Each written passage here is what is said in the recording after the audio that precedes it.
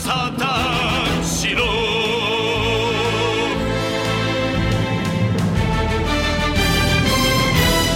Hello, everybody, and welcome to episode 381 of the Saturn Studs podcast. I'm Kurt, joined this week by my baby list co-host, Peter. Child-free at 2023. This is it's just going to be the Joey Vito edition. We're going to get him in while he's away. Our co-host Jake is currently nursing his child.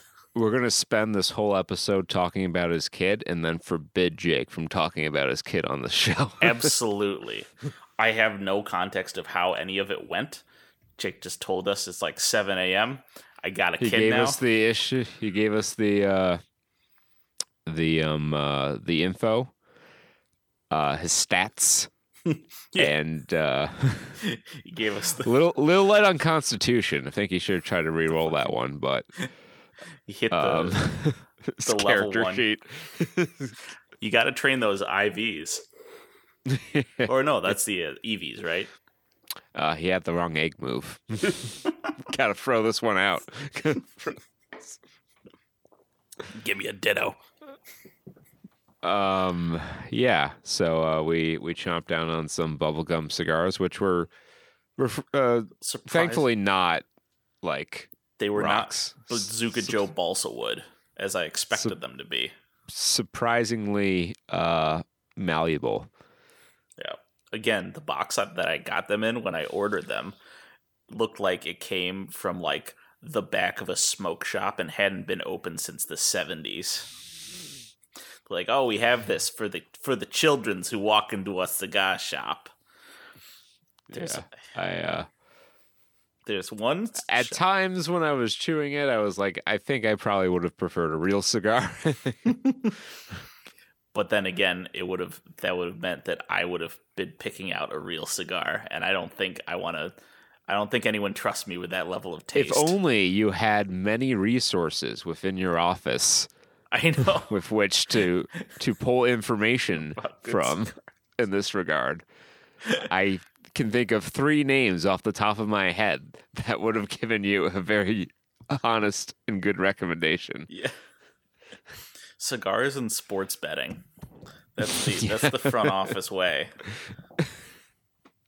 Oh, they haven't been doing the sports betting so much lately. Maybe the losses have mounted. Could be. I think they're waiting for basketball season though. We can have. I was gonna say we have baby betting.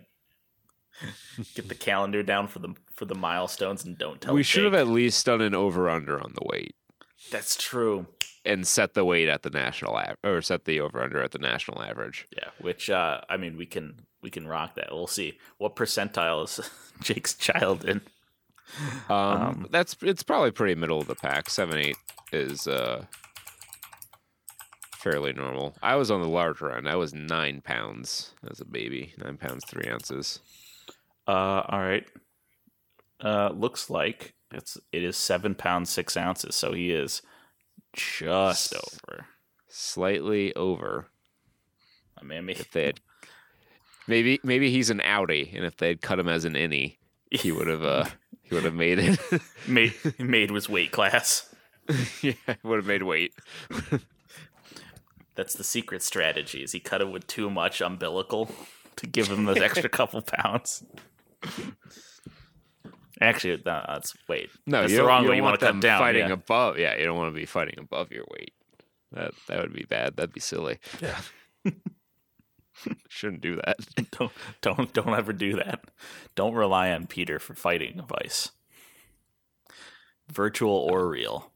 You can rely on me for Trey Watch advice. Yeah. Boom. Trey Watch. Into it. I am. Trailer review. I don't know that I'm into a lot of what we've got going on this week. There is a lot of it, last week or the week before where every movie was like, this looks pretty good. I could see myself watching that. I think it was I want to see like 2 weeks ago. Yeah. Okay. Well, this is the exact opposite of that. Yeah, this is just... We've got some drags going on here. We had to make some cuts because there were actually quite a few trailers this week. So one begins to wonder, are we a lot of it. Are we not yet seeing the full effects of the writers and actors strikes, or maybe we are. Yeah. A lot of this was the Netflix. I think this was the Netflix September releases, or the coming soon in the fall, because a lot of these were Netflix. Like our first trailer, Leo, Adam Sandler getting that Netflix money. Yeah, Adam Sandler continues to refine his craft, not as an actor, but as a con man. And he has figured out a way to collect a paycheck without ever having to leave his house. Yes. I'm pretty sure he just recorded this from his bedroom. He 1,000%. He put on the voice so he could talk like this. I'm going to collect a $30 million paycheck. I don't know if he does a podcast or is a guest on a podcast, but he had a friend set him up with podcasting gear once, and now he sends in his voice lines recorded right on his computer, sends them into the studio, collects a paycheck for voicing the main character in an anime movie. Never has to leave his house. Yeah. I mean, I don't think he knows what movie he was in. They just said, "Hey, read these lines." Adam Sandler is the Brock Lesnar of actors. So, like, it's true. This doesn't work as great because Brock Lesnar is actually legitimately good at what he does. But the similarity is that they have both found a way to make the most amount of money for the least amount of work in their chosen profession. And they do it in such a way that you are just awestruck by the genius of it. You got to admire the hustle. Not of the visual artists. Although it's not their fault. They said we have enough budget for an episode of Paw Patrol. And we got Adam Sandler in on this. We had the budget to make a fully fledged 3D extravaganza. And then we hired Adam Sandler. So we're getting it's a step above reboot.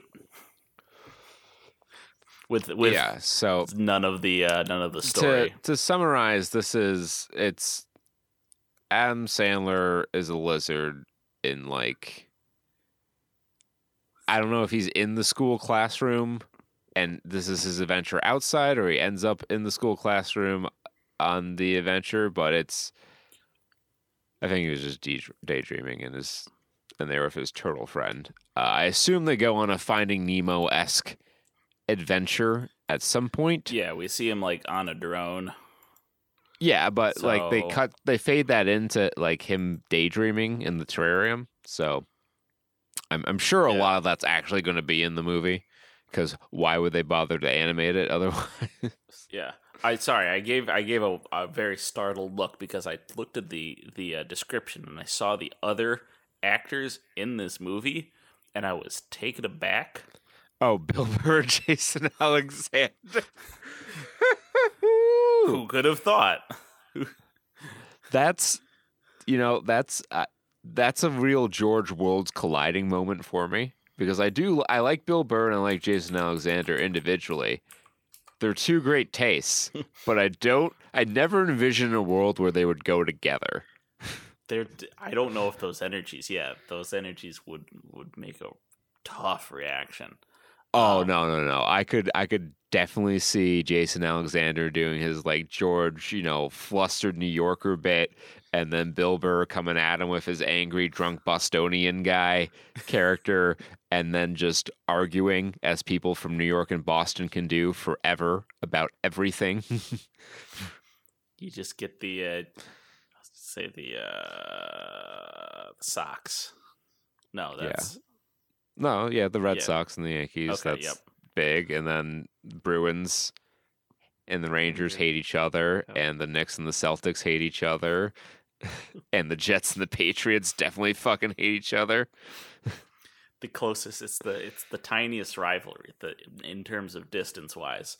You ever seen that picture of all of the coastal cities and they just tilt the coastline so it's just like one strip? It's the most amount of animosity per mile that you can get in terms of sports rivalries. Well, it's because we were the first ones to have sports teams, because this is where all the people lived, and still where most of the people live.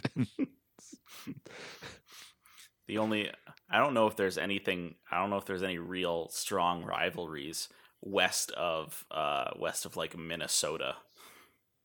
Like, you have to go out to California, and then it does an overflow error, and it wraps around to the East Coast again, where you have the East-West Coast rivalry.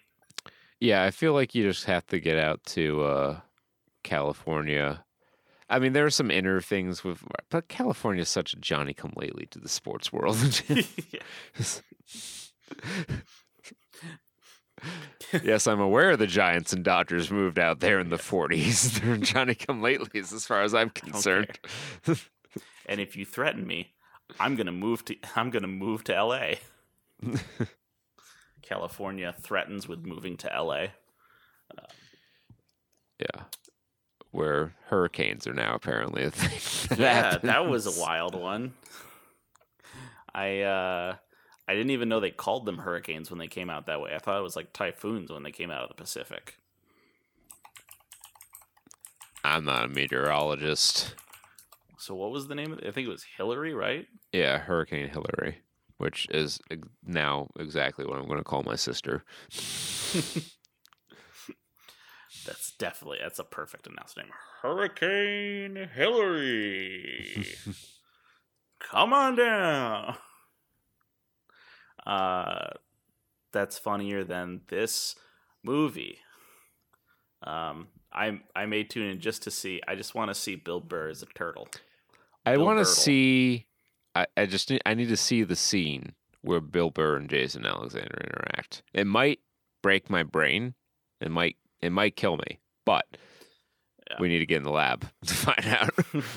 even if we have to scan the movie ourselves. Oh God. Much like Norman Osborn in Spider-Man, I do not have time for the clinical trials. We have to test the serum on me.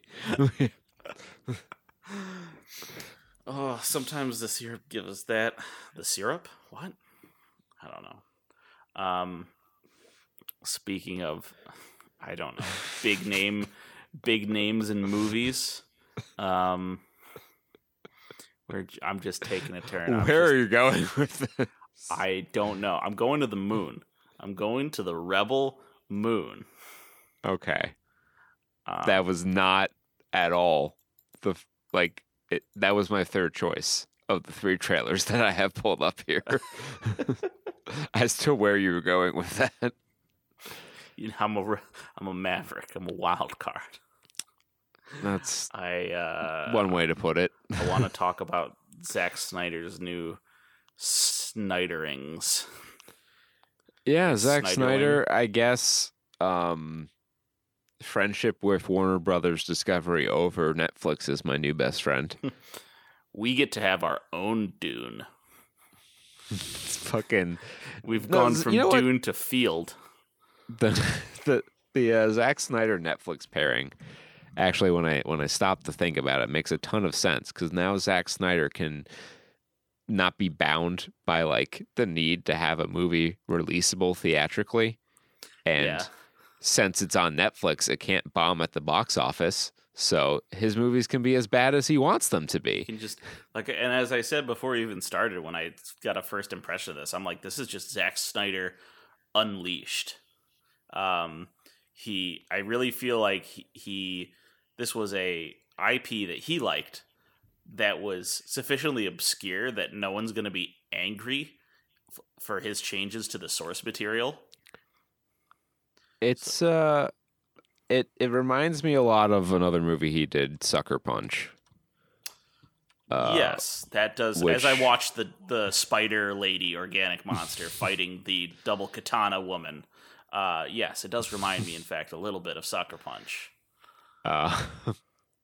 Which I believe is based on something written. This feels like it was a comic of some sort. Yeah. Yeah, I mean, whatever the case may be, whether it's an obscure IP that he liked or a bizarre creation from the same fucking part of the world that brought us Sucker Punch, it's here, and it's a Zack Snyder movie. Like, there are shots in this movie that, like, it's kind of quaint in a way, because you can look at it and be like, oh yeah, he learned to do that in this movie, and he learned to do that in this movie. Like, there's a shot where they're on like a knoll, and there's like a lot of like crowd pushed in the background. I'm like, oh, that's from 300. Yep. And then there's like katana ladies on a clearly CGI background. And it's like, oh, that's Sucker Punch. There's the big gritty action war scene where the palette is nearly monochrome, and you go, oh, okay, yeah, that's Man of Steel. Yeah, that's Justice League. This is part one, A Child of Fire. There's a scene where it goes to 4x3, and you're like, oh, that's the Snyder Cut.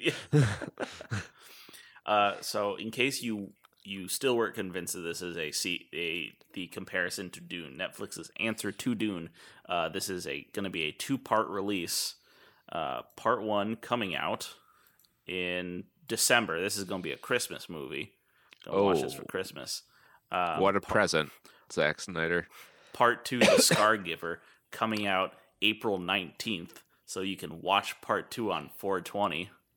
Hey, you wanna know what the last, like, I'm going to go out on a limb here and guess that Zack Snyder is an executive producer on this film. You want to know what the last Zack Snyder executively produced gem to come to us on Christmas was? What was it? Wonder Woman 1984. He was, oh my. Can he keep the streak going? This trailer can says, can he up the ante or lower the bar, however you want to look at it? How are you the same animal, but a different beast? The fuck does that mean, Kobe Bryant? Oh, that's another one. God damn it. Yeah. Oh, it's been a rough one. It's been a rough couple years. Been a harrowing few years, as it turns out. Those of you who are watching this as soon as it comes out know what we're talking about, and we will get to that later in the show. Yes, it is in fact replacing a segment that we did not feel like preparing for. Yeah. Speaking of things I was not prepared for, Good Burger 2. Yeah. Had to do a double take when I saw that in the list there.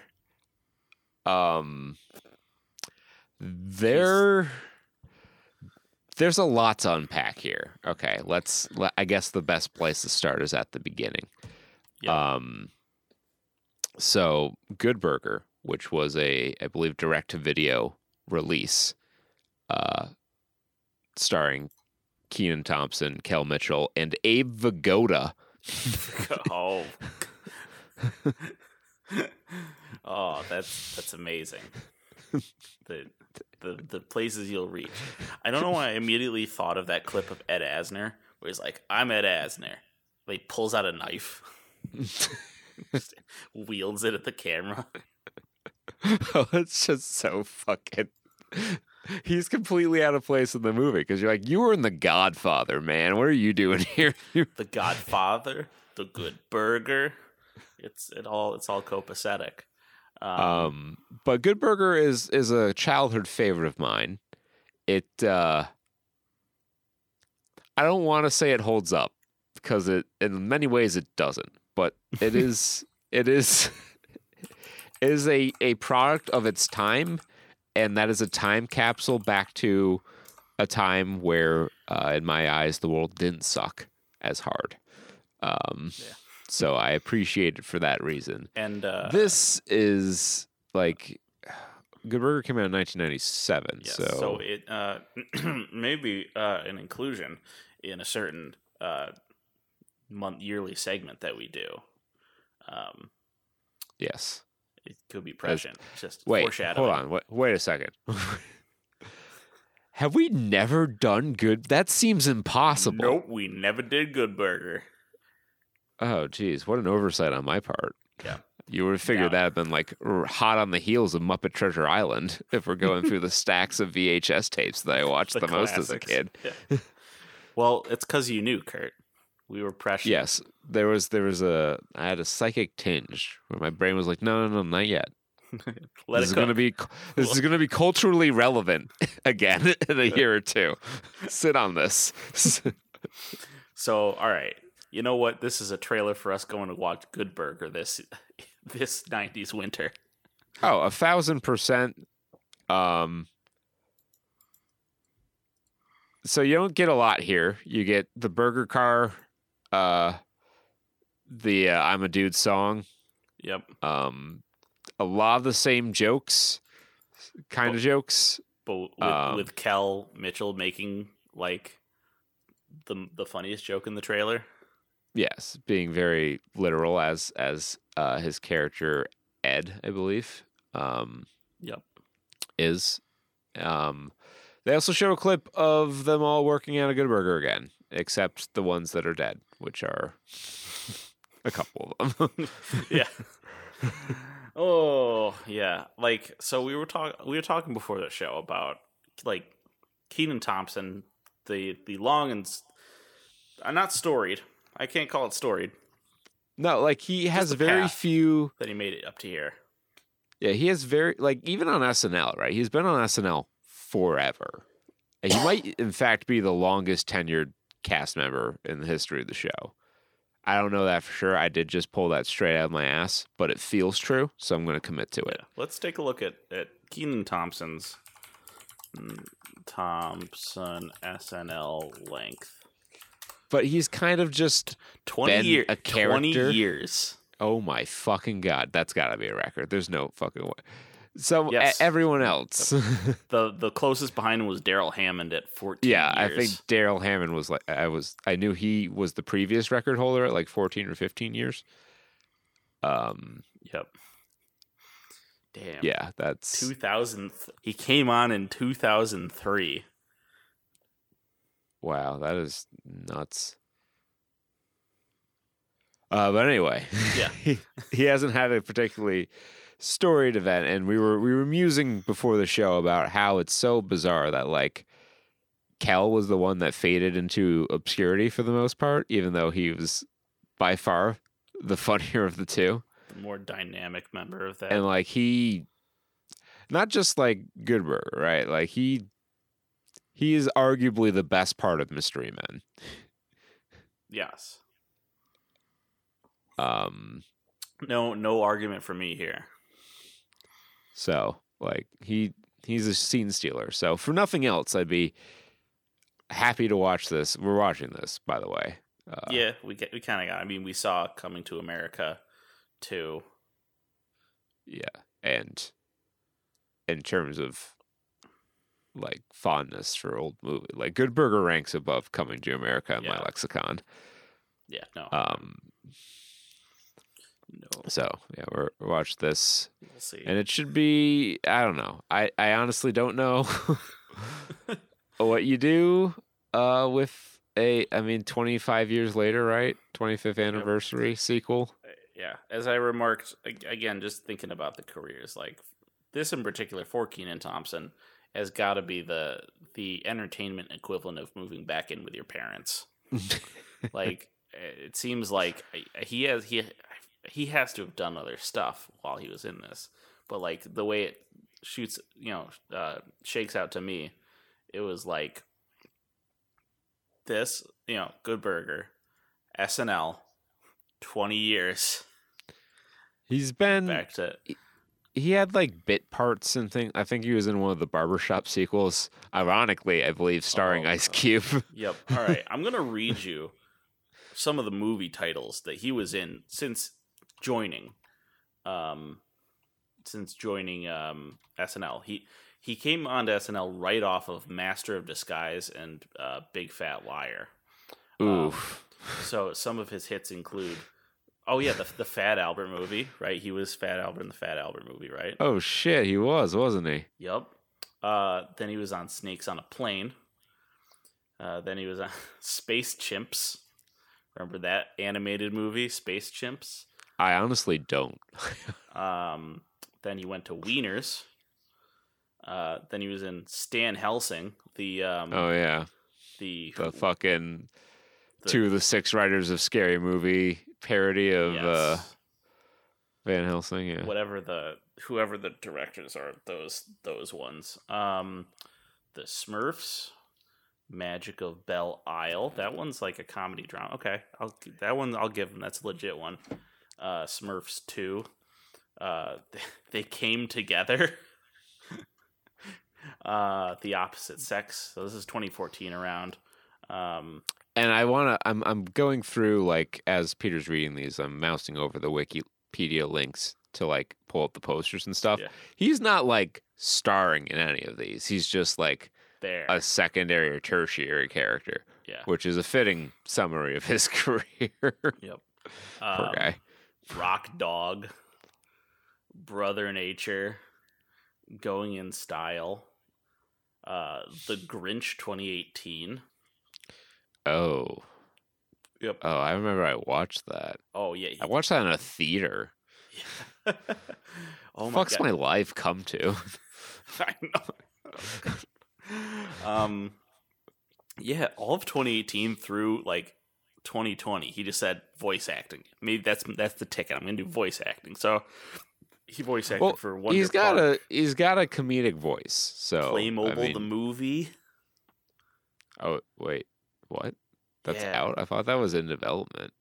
No, it came out 2019. Okay. I remember it just sort of like plopped out in theaters. All right. You know what? I do kind of remember seeing something for that and being like, the what now? Yeah. Oh no. Okay, Dad's all right. Whatever. Trolls World Tour. Okay, he's been in all of them. So Hubie Halloween. He was in Hubie Halloween. Of course he was. Clifford the Big Red Dog. All right. Okay. Points for that one. Home Sweet Home Alone. Which number is this one in the timeline?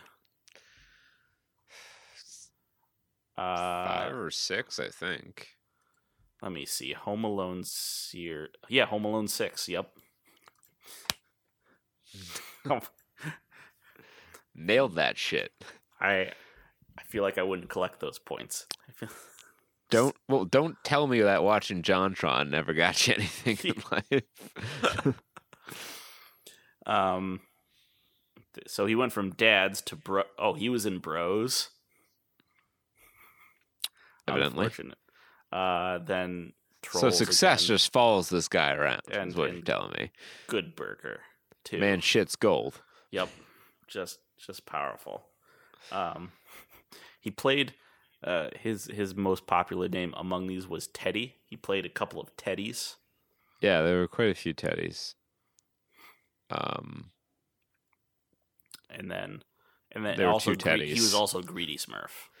There were 2 Teddies, but it's kind of weird that it happened twice. And Stan Helsing and they came together. Movies that couldn't be less related. Oh shit! He was on an episode of Psych. Yeah, he was one of Gus's friends from college, along with the guy who played Urkel. Okay. iCarly. The awesome Randy Cunningham, 9th grade ninja, of course. Whatcha? All right, so I felt it was important to really flesh out Kenan Thompson's To truly to do understand, justice. yes, one must have a rich knowledge of history to truly appreciate. The Marsh King's daughter, Daisy Ridley, back in the saddle. I don't have a lot American to say accent about this. out again. Yeah, it sounds very very natural. I mean, I like the kind of premise of this movie. It sounds like it was an like the book it's adapted on seems like a nifty enough story. So it's like it's a horror, it's a thriller, killer thriller about like a serial not a serial kidnapper, but a notorious kidnapper who took a woman into the bayou for 20 years and had a kid, and she's the kid, and he's that's boom. I know I stunned you all with that one. She's the Marsh King's daughter. Your name is Ray Marsh King.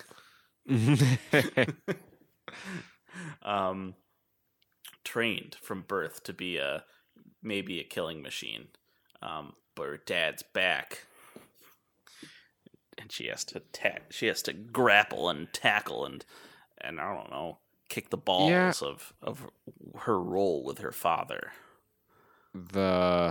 As he is on the loose. Yeah. It's an interesting premise.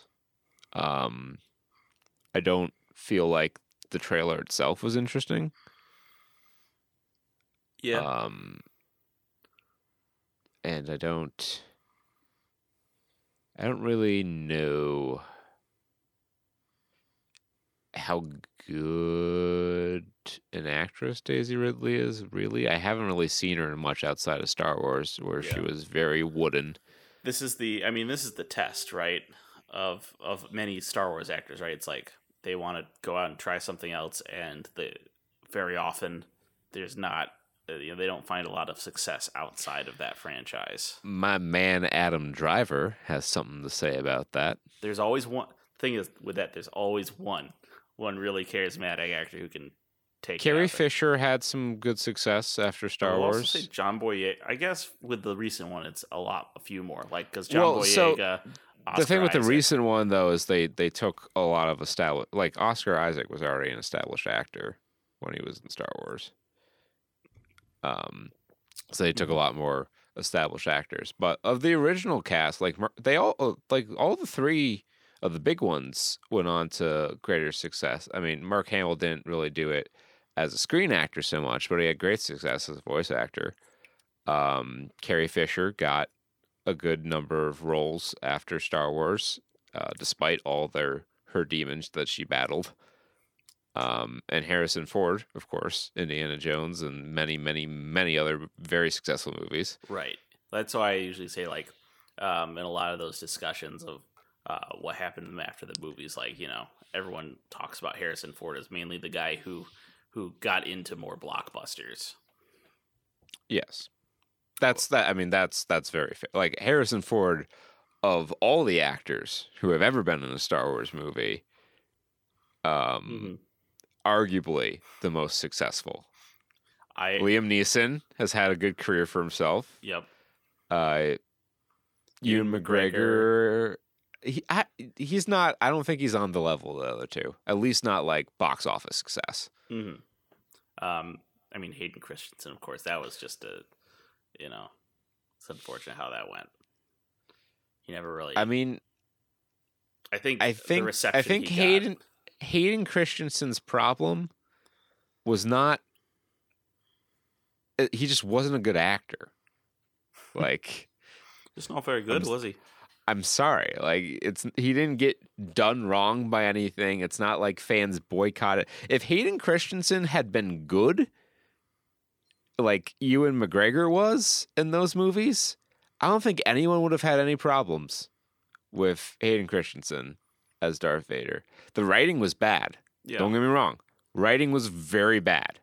Very hard to make that work.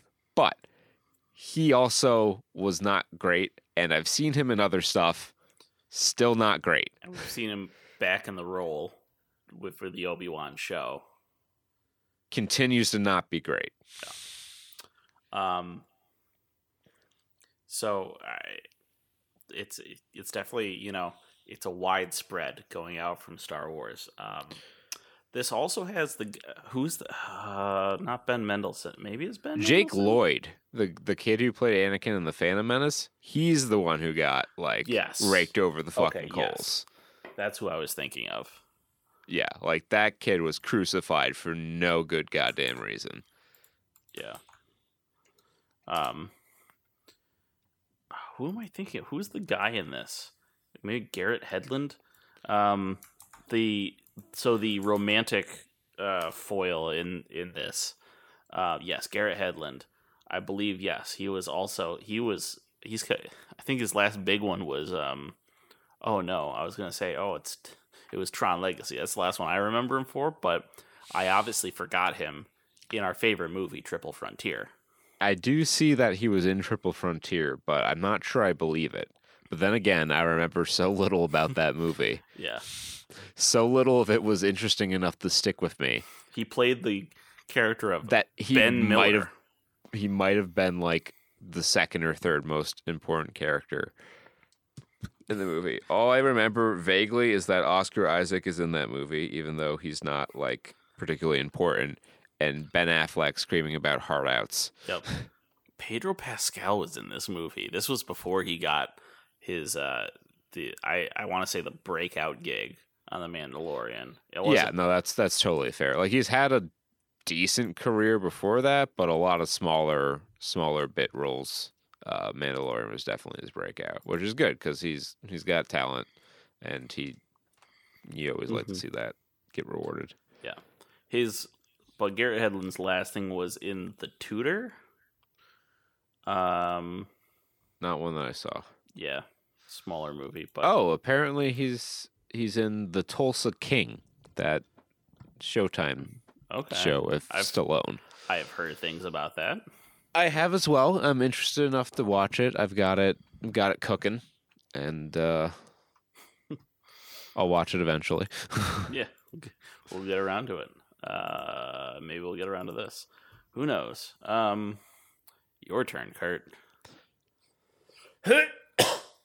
Oh, we had another trailer. Oh, we got more. We have many more trailers. Well, I mean, no, we had many more trailers, but many more trailers. Well, that we didn't let's cut. at least do one more. Let's do Cassandro. Okay, I didn't watch that one. Well, this one you can watch it as we discuss it. So it's about an exotic. So the premise is Cassandro is a down on his luck lucha libre fighter, and he makes the choice to become an exotico, which I guess is an archetype of lucha wrestler. Is that Bad Bunny? Yes. Yes, it's a Latin movie about wrestling. He was bound to show up. Well, he probably is one of the major reasons the movie got made. So he attached his name to it. Yeah. So we watch wrestling, but we watch American wrestling. I'm not very well versed in the culture of lucha, but my exposure to lucha is basically what was on Lucha Underground, and so all the only like, I won't call it a bizarre, but like different tradition that I'm super aware of is like minis division. Mm-hmm. No one over 5'2", which for I think a lot of different cultural reasons is not popular in the U.S. Right. And I guess similarly, so the Exotico seems like it looks like they wrestle in the main divisions, but as an archetype that's like the very effeminate type, effeminate looking male wrestlers. That's not like an exclusive, like that's done in America a fair amount, like especially back in the territory days to get cheap heat. You'd trot out in the South, your southern territories, you'd trot out the obviously flamboyantly gay guy to generate heel heat because it's the South in the 80s.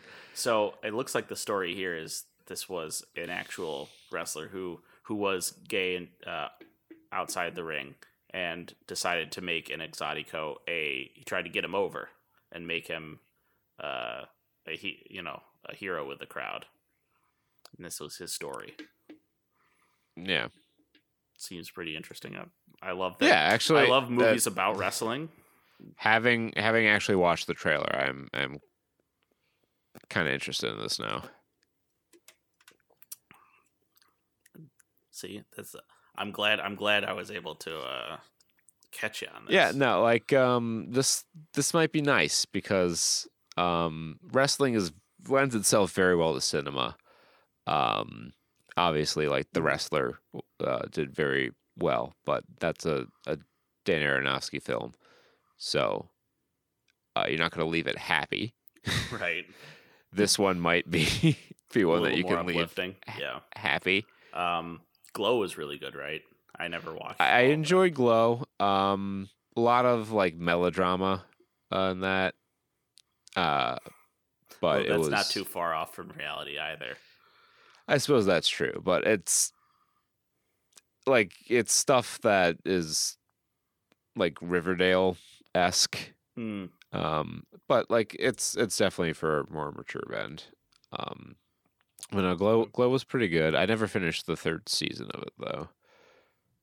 I can do that at some point. Yeah. And now we got this, so yeah, this might be something we'll watch down the line. I wouldn't be opposed to it. Nor would I. We'll put it in the queue. All right, there you go. 40 some odd minute tray watch with just us two. We're back in pure form. And just to sum up before we move into the follow up, so we saw a small thriller film, a Netflix only Zack Snyder, not David. A Netflix only animated Adam Sandler deal, a foreign indie film, and a Paramount sequel. Streaming. Paramount Plus, I don't think it's going to be around very much longer. I don't imagine so. We're currently progressing through the contraction phase of this streaming bubble. The predicted streaming's a lot like cable outcome has come here, and now we're waiting to see what happens next. That's why everyone's on strike, because no one knows exactly what happens next and how the money is made. And so they're very hesitant to pay people a lot of money or spend a lot of money because they want to be fairly liquid for the unknown times ahead. Yes. And obviously the people who need to put food on the table don't like the idea of not having as many opportunities to be paid. Yes. Thank you. Thank you, streaming services. Glad we could all fight for that bottom dollar. Very quick summary of the writers and actors stress. All right, let's go on to the follow-up here. We don't have enough time to cover that because we're following up. Yeah. Blue Beetle tops a very weak box office this week. Yeah, I should say kind of even before we get into the listings, this one was the first one in 3 months, box office in 3 months to reach sub $100 million. Domestically, yeah. Yeah, domestic. And we'll see where that's shaken out from, but Blue Beetle does not look to be. I think that's a big portion of it is our box office leader is not a strong gross. Yeah, and I keep seeing articles with like really weird headlines pop up in my Google feed. Like when I click on them, usually the article says nothing to the effect that the headline suggests. But anyway, this one, I didn't read the article. I just saw the headline. But apparently there are many within Warner Brothers Discovery that are claiming that Hurricane Hillary had a significant impact on how Blue Beetle earned in its opening weekend. I guess because every Hispanic in Southern California was going to go see it. Look at all these. We would have definitely sold all these theaters out if only If only that hurricane. If only the didn't come. power were on, and the hurricane weren't going through. Man, we would have made so much money. So let's see. If Blue Beetle has a very strong second week with almost no drop off, then maybe they weren't full of shit. But I'm not super predicting that. Yeah, because we saw the movie. Yeah. We know what happens in it. Yeah, it is doing quite well critically, though. So maybe if Rotten Tomatoes has had that much an effect on DC in the past, as they claim, then perhaps they'll see the opposite swing here. Yeah. But we'll talk all about Blue Beetle at the end of this program. Only another 18 million internationally, so a scant 52 million to date. Yeah, that is a slim start for a modern superhero movie. Yeah, and that's like unfortunately, it's like the third or fourth DC movie in a row to kind of take it on the chin. Does not bode well for the future. Fortunately for Warner Brothers, yeah, they also put out this movie. This is really like they go to DC and they're like, "You're fucking lucky that Barbie just topped as the largest domestic box office so far this year, and it is second this year to the Mario movie worldwide." Yes, and it has a very real chance. I think it only needs like 40 million more to catch it, and it's still popping 20 million this week. So even if it continues its standard rate of decay, goes through its half-life, I think it will come very close to 40 million. And you also have to count international returns there too. So I think it's got a real shot to pass that. Yeah, because it's still in second place after 5 weeks. Yeah, it's only its fifth week. And, Mario Brothers movie hung around in the top 10 for like 12 weeks. Yeah. So who knows how long a tail this is going to have. As we know, it famously only stuck around for 6 weeks. It slid right to the bottom. As I predicted. Just as you predicted. And cinema twins of the weird variety.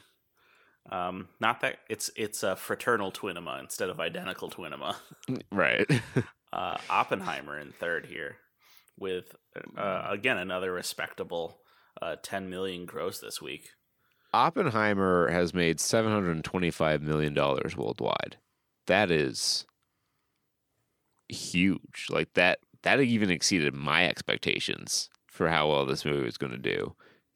Not anything not to say anything about the quality of the movie, but like logistically speaking, this is an R-rated 3-hour movie. Your audience consisting of mostly dialogue.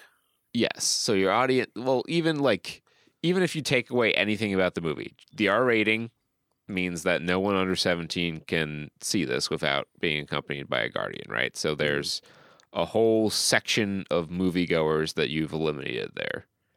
And the fact that it's 3 hours means that you can't screen it as many times in a day. Right. So you're losing however many showings of potential customers because of that. So like right out the gate, it had those two things working against it. And then I was going to say right as you step in the gate, I guess, the fact that it is a dialogue-heavy film means that you have to do a lot of dubbing for an international audience. And this is a movie. It's one of those high aiming films that's all about the performance of the actors. So having it, I can imagine it was a large challenge to have to dub over that. Or maybe he just chose to sub it, for them. Probably subbed it, and a lot of there's a high degree of English proficiency because English, right after Chinese, is the second most commonly used language in business. Mm-hmm. So there's and just Europe in general, a lot of multilingual people because of the proximity of the country. So there's a high degree of English proficiency in Europe. So you probably wouldn't have to dub anything. Subtitles Right, would or probably just be fine or not needed even. yeah, I was gonna say at the very least, you could have like a English audio showing and any a European whatever language subtitle showing, you know, different formats, Yeah. that kind of stuff. Um, so again, yeah, I think this is another It's a testament to the quality of the movie, Yep, honestly. and Nolan gets another huge lease to kind of do whatever strikes him next. He continues to be able to do whatever the fuck he wants. Yep. For better or worse. Yeah. For better, Oppenheimer, or for worse, Tenet. Yeah. And if his low end is Tenet, yeah, like honestly, I mean, Tenet's not a great movie, but it's far from the worst movie. And that's literally like the only movie of his that wasn't any good. Or like I wasn't didn't like. received as well critically, yeah. Yeah. Some people don't love The Dark Knight Rises, but generally accept that it was an okay movie, just not as good as the one that came before it. Right. So he's earned his trust in the Hollywood sphere. We'll see what he does with it next. Seth Rogen might be on thin ice in that trust department. Yeah. TMNT Mutant Mayhem coming in fourth with $8.5 million in its box office, down 44.1%. Already leaving a good chunk of theaters there in just its third week. Yep. It never had a strong start. It started out in second, obviously behind Barbie. But it's been a strong middling movie that hopefully I'm sure part of the strategy is to get the post theatrical release. Oh yeah, this movie will do well on video. I'm sure. Mm-hmm. And like, I mean, I'm sure it was fairly expensive to animate, and there were quite a few large voice talents in that movie that may have cost a lot of money. So I don't know quite what the budget was, but $122 million is not a small amount of money. I wouldn't think that that's going to lose too much. And again, it will probably rally very well when it comes to video or Paramount Plus, whatever. Yeah. But trailing right behind it is another voice acting dominant movie. That's a pretty tenuous thread, but it is the leash on which I'm holding strays. The movie popping out in fifth. Oh boy, Universal, how you feeling right now? Well, the good news is it's possible that movie didn't cost a lot of money to make. It's true. Bad news is it probably did. The mouth matching. Yeah. I don't know what is the budget for Strays here. Let's see if we can find it. I can take the time to talk about it as this has found itself in the spotlight. So when the Google auto return for Strays budget has it at $46 million. Okay, that's a pretty tight film by Hollywood standards. That's a mid-budget comedy, the exact type of film that doesn't make a ton of money these days, and especially when you release an R-rated comedy. Yeah. Again, cutting your audience down, especially in a movie with animals where kids are going to want to see it. Right. It's the sausage party problem, where taking a kid's concept and just aging it up so you can make marginally more jokes for much less money. Yeah. There's better ways to make an R-rated movie. And a $13 million to date gross is part and parcel of that. But let's dig into the meat and potatoes here of Strays, as it does find itself in our spotlight. It's sashayed in, and while we wait for Animal Control to get here, we'll take a look at what some of the critics are saying about it. It's currently holding a 6.4 out of 10 on IMDb, a 56% fresh rating on Rotten Tomatoes, with a paltry 73% audience score, considering audience scores basically start at 65%. Yeah. Sitting low, it's taking that curve all the way to the bank. Not looking great there. Metacritic score of 54, user score of 4.8, so thoroughly mediocre, it would seem. Also, is it available to stream on Netflix? Maybe. No. No. Okay. No, that is a different film called The Strays. Which I don't know what it's about, but there's a woman in period clothing on the poster, so I'm sure it's not this. Yes. Not the dog movie. Definitely not the dog movie. But you know the cold hard truth. And the cold hard truth is that none of those critics know anything about nothing. It's the real reviewers that take It's center the stage. real reviewers, and the only place you can find real reviewers, believe me, we've vetted the entire internet. You can find in two places.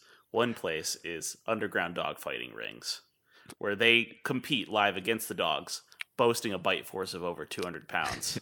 And also generally under bridges, especially if billy goats often need the cross. They do enjoy collecting tolls from them.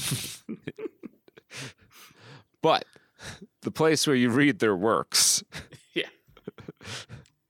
is the IMDb user review section.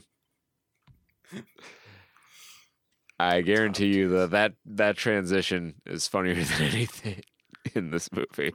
Yep, I'm calling it now. But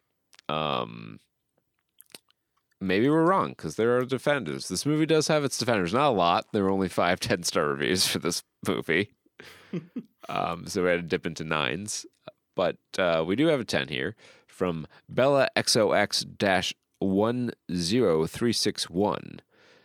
She has a review of Strays, 10 out of 10, titled Something Different, submitted August 19th, 2023. I went to watch Strays today. I was not going to watch it because it's rated R, and usually don't watch R-rated movies because I am a child. I added that. That's me editorializing. But I saw the trailer before, and I laughed and was intrigued with the trailer. The movie did not disappoint. That was a continuous sentence. I really loved its funny, friendship, hilarious. In general, it's something different from other dog movies. It really showed how humans can be towards dogs. It also showed how abuse can be. I was really surprised about that. She's dropping bombs on the audience here. I think people will really enjoy this movie. It is definitely for adults who need a laugh sometimes in their life. Take your friends or loved ones, except no children for sure. And I found that helpful. Bring your loved ones, except no children. No children. Leave Joey Vito at home. Yes. Can't see this one. Set this one out, kid. Set this one out. Rocky Dog down on the bottom end. Rocky Dog 19755.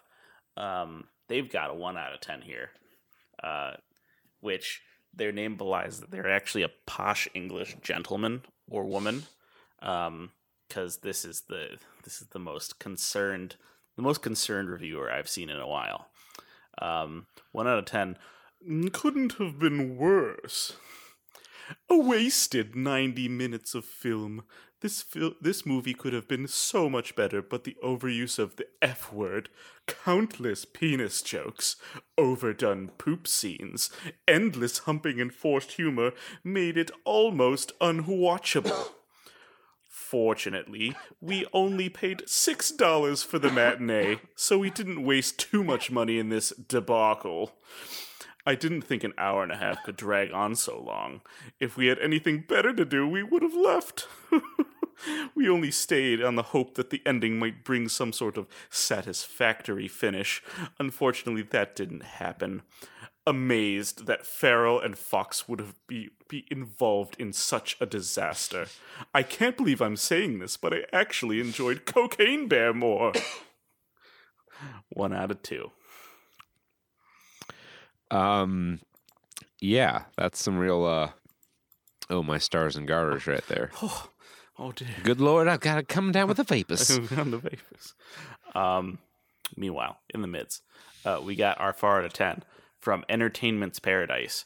And this one isn't so much funny as... spending most our lives in entertainment's paradise. Hell yeah. This one isn't just... It's funny because it's true. Because this person, I found a kindred spirit because they say the things that we always say. And I just want him to speak truth to power. All right. Let's do it. Let's fight the power. Straight, 4 out of 10. The trailer summed it up, literally. Honestly, everything in the trailer neatly encapsulates this film. I could have skipped the movie and still grasped its impact and storyline as the essence remained untouched. Not to say that it lacks humor. There are chuckles, especially from voiceovers and canine camera focus. These doggy scenes are quite amusing. Yet, some jokes teeter on excessive, veering into overwhelmingly inappropriate territory, while off-color humor usually tickles my funny bone, the constant dick talk had me holding back laughter. The plot itself is decent, but don't expect a cinematic masterpiece. It's here for a good time and delivers that. Though, like me, you might drift after the first 30 minutes, pondering if it's just a doggy dash throughout the city. Paw Patrol prep, anyone? All in all, it's subpar for me. Comedy's a tough nut, and this felt more like a short stretched into a movie, better suited for streaming. I'm giving it a below average 2 out of 5 stars. 3 out of 13. And he actually used the star scale appropriately. He's a Who good is egg. this man? And Entertainment's Paradise, they're good reviewers, Donnie. So one of our co-hosts just had a kid, so we might need someone to fill in. What's your schedule like? Do you want to join in? Yeah. Are you free Thursdays? He's got a nice distribution of ratings around 7s. He's been recently active. He's watching Akira. He's watching. He watched Blue Beetle. He gave it an 8. I was about to say, is this me? But then you said he watched Akira, and I was like, no, it couldn't be me. No, it couldn't be. Love this dude. All right. He's a personal fave. Well, bring some positivity to that positivity is the Lou Isig. That's how I'm going to say that. I don't care. He had a 9 out of 10. Excellent comedy. If you like a sex reference filled comedy, you'll love this movie. Is this just Yes Man from Fallout New Vegas? Strays 2023 is a talking dog comedy that's about Reggie, the dog, trying to get back to his owner that he's trying to get rid of him. There we go. Along the way, he meets a group of stray dogs who guide him on the life of a stray dog and help him get back home. It's rated a 15 for good reason. It's not a kid's movie. It's like Sausage Party, where it looks like a kid's movie, but it's far from it. It includes humor that everyone will enjoy. Oh, this person's British because they obviously rated 15. That's a UK thing, and humor is spelled with a U. Oh. That everyone will enjoy. But if you don't like a lot of sex references in a movie, I wouldn't advise you watch it, as it contains a lot of sex references. This person just turned 15, calling it sex references. Being like, oh, it's an excellent comedy because all sex references. Sexual references. 5 out of 7. All right. Overall, I rate this movie a 9 out of 10, or at least the score matched the score on the subject line. And I definitely recommend this. 5 out of 7 found that helpful, if you can believe it. I can dig it. Sexual intercourse in the ocean. Yeah. Nature nomad. Oh yeah. Nature Did they just nomad. Did they Nature just nomad. watch it because there was a dog in it and they're like, that's an animal? Maybe. Who could know? He has a 1 out of 10. Hideously unfunny, not clever, and perhaps the worst movie of the decade. Seriously, who greenlit this awful turd of a movie? Imagine sitting in a theater to watch a comedy and not one single chuckle came out of the audience. My partner actually dozed off. This is how terrible this movie is. Not sure what Dennis Quaid was thinking when he did his cameo, but I venture to guess he needed a quick payday. The sad thing about Strays is that it thinks it's been clever by lining the dialogue with nonstop profanity. Not clever, but dishwater dull, and it gets painfully boring quick. I think the creators thought that this would be a stoner classic, but instead it bombed big at the box office, and deservedly so. Worst movie of the decade, and it will sweep the Razzies next year. I can't imagine that's true. 0 out of 0 found that helpful. For a Razzie, but it certainly. Oh, okay. So we're in the 2020s now. All right. Let me think on this quick. Could this possibly be the worst movie of the decade? Let's see. Let's take a look. What year did The Fanatic come out? Yeah. 2020s. That's 2019. Movies. Okay. What about Rogue?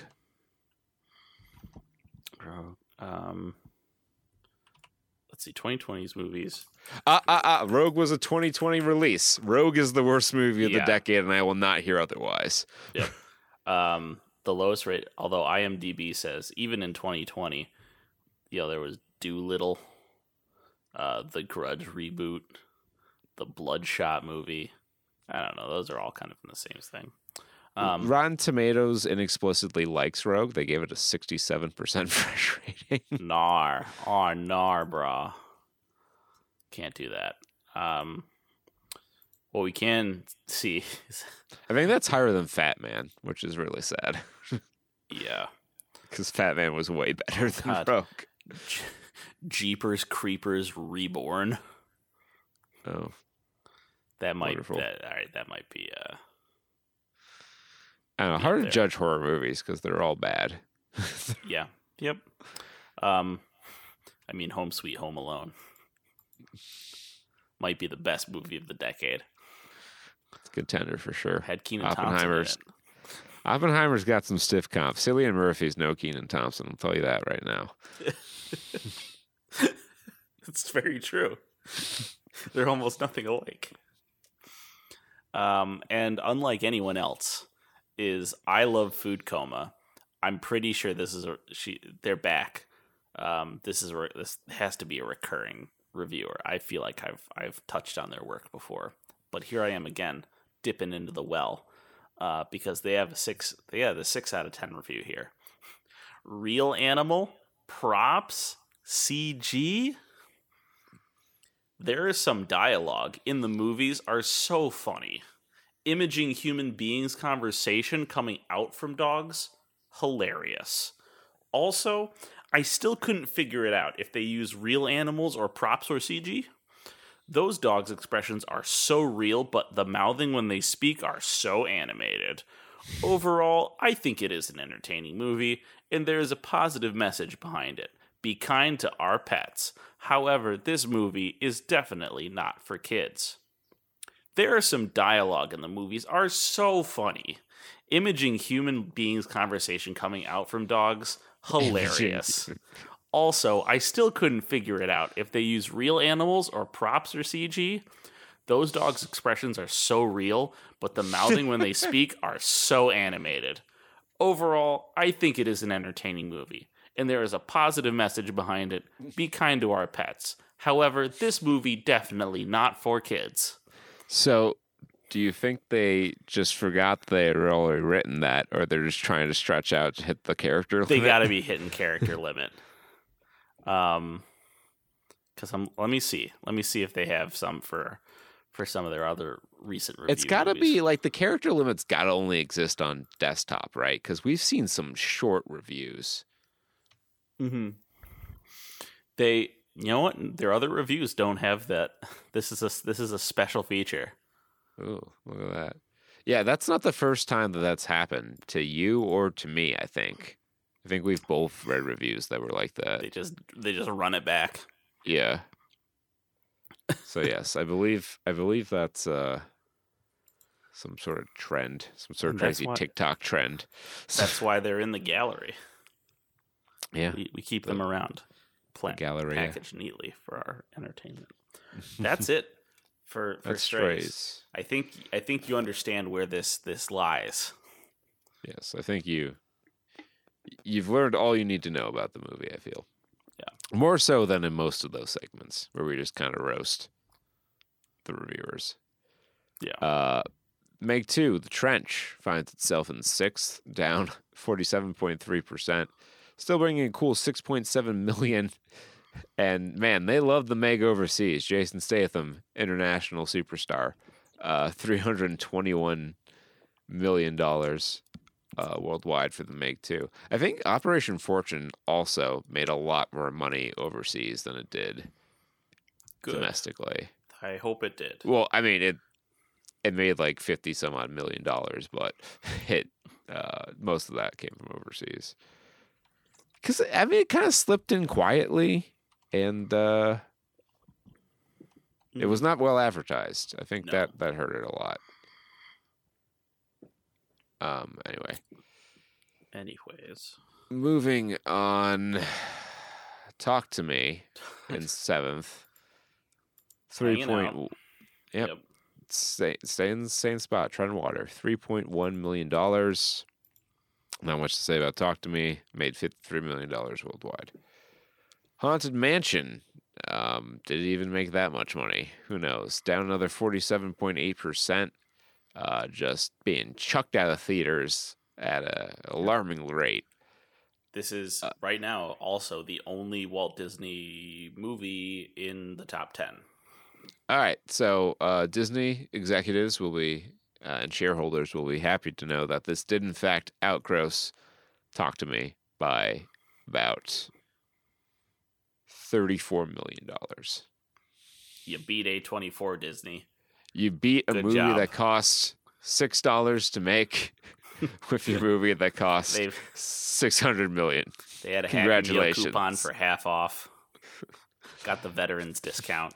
That's like the kid whose dad's like an engineer at NASA and like takes the blueprints to work and gets the fucking sheet metal stamped out for his kid's soapbox derby car. Yeah. Yep. Just spends it because like the other champion racer is like his kid's bully or some shit, so he spends like hundreds of thousands of taxpayer dollars building a soapbox car to beat the $5 soapbox car that the other kids race. Maybe your dad works at a steel foundry and he helps build your entire downhill derby car out of industry grade steel while everyone else is building it out of spare bike parts. But there's that one team who managed to get the worst of both worlds and spent a lot of money, but also had the worst design. And it totally just crashed out. Like, what were they even thinking? I think one guy hit an old lady. Yes, that one guy just like careened out, hit an old lady, ate a shit ton of pavement. It's like, dude, it was fucking like, was it? I don't know. I was gonna make a joke about poison ivy and road rash, but it didn't come together in time. Man, that was. Boys, you could have landed an airplane on that strip of road rash. It was not your last experience with road rash on that campus. No. In fact, I don't know where it's saved, but every now and then that picture of your fucking gross wound will pop up on my phone. It's fucking amazing. Just be like, remember this day, X years ago. I'm like, oh, God. How can I forget it? You won't let me. Mission Impossible Dead Reckoning Part 1. Chilling in ninth, $2.7 million, down 40.5%, bringing in 542 mil worldwide, and rounding out the top 10 this week, still in the top 10 this week, with $2.6 million, Sound of Freedom, dropping 2 spots, and to 10th.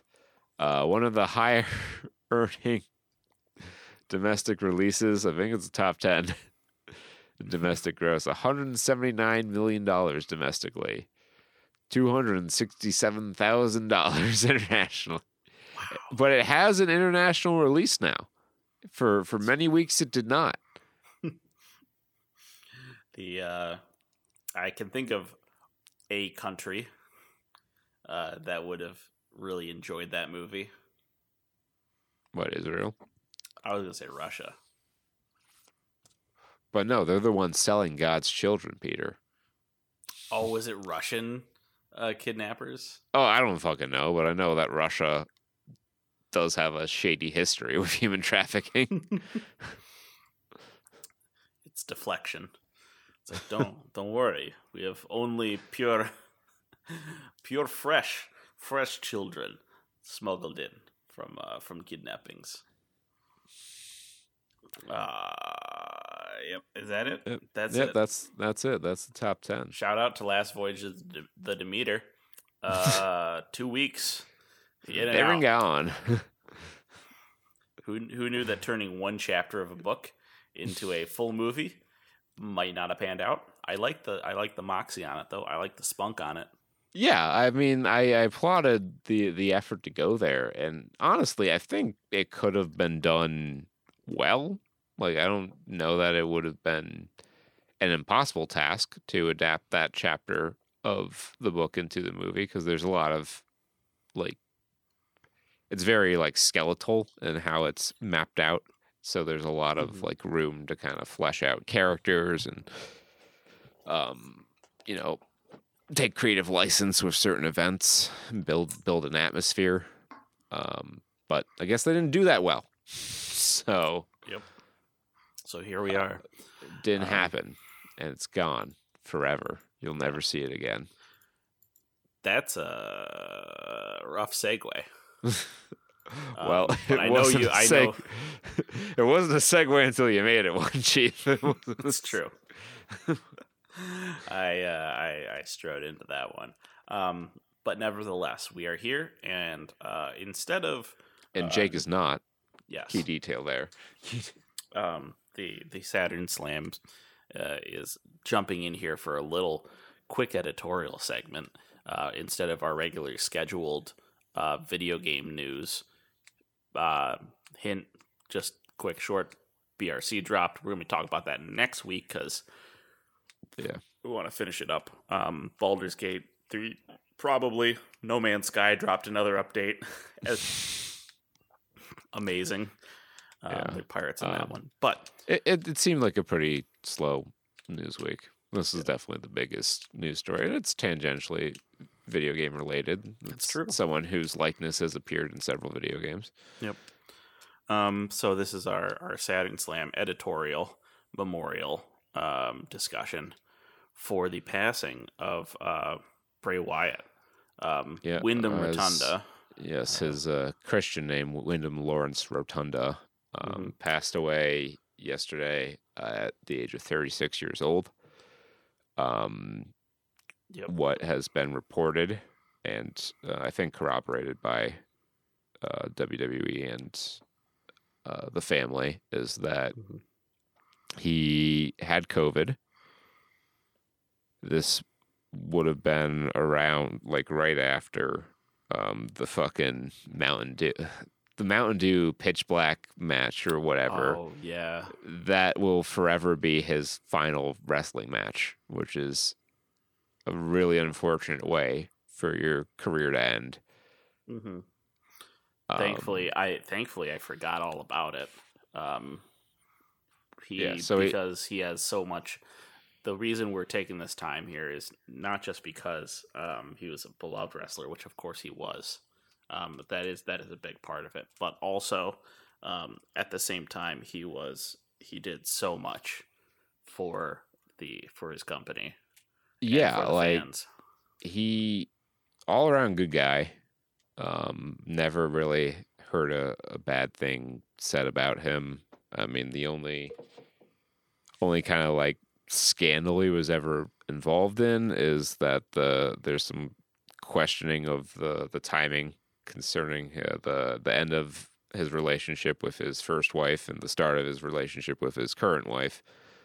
But that's really the extent of any bad words it says. Super creative guy.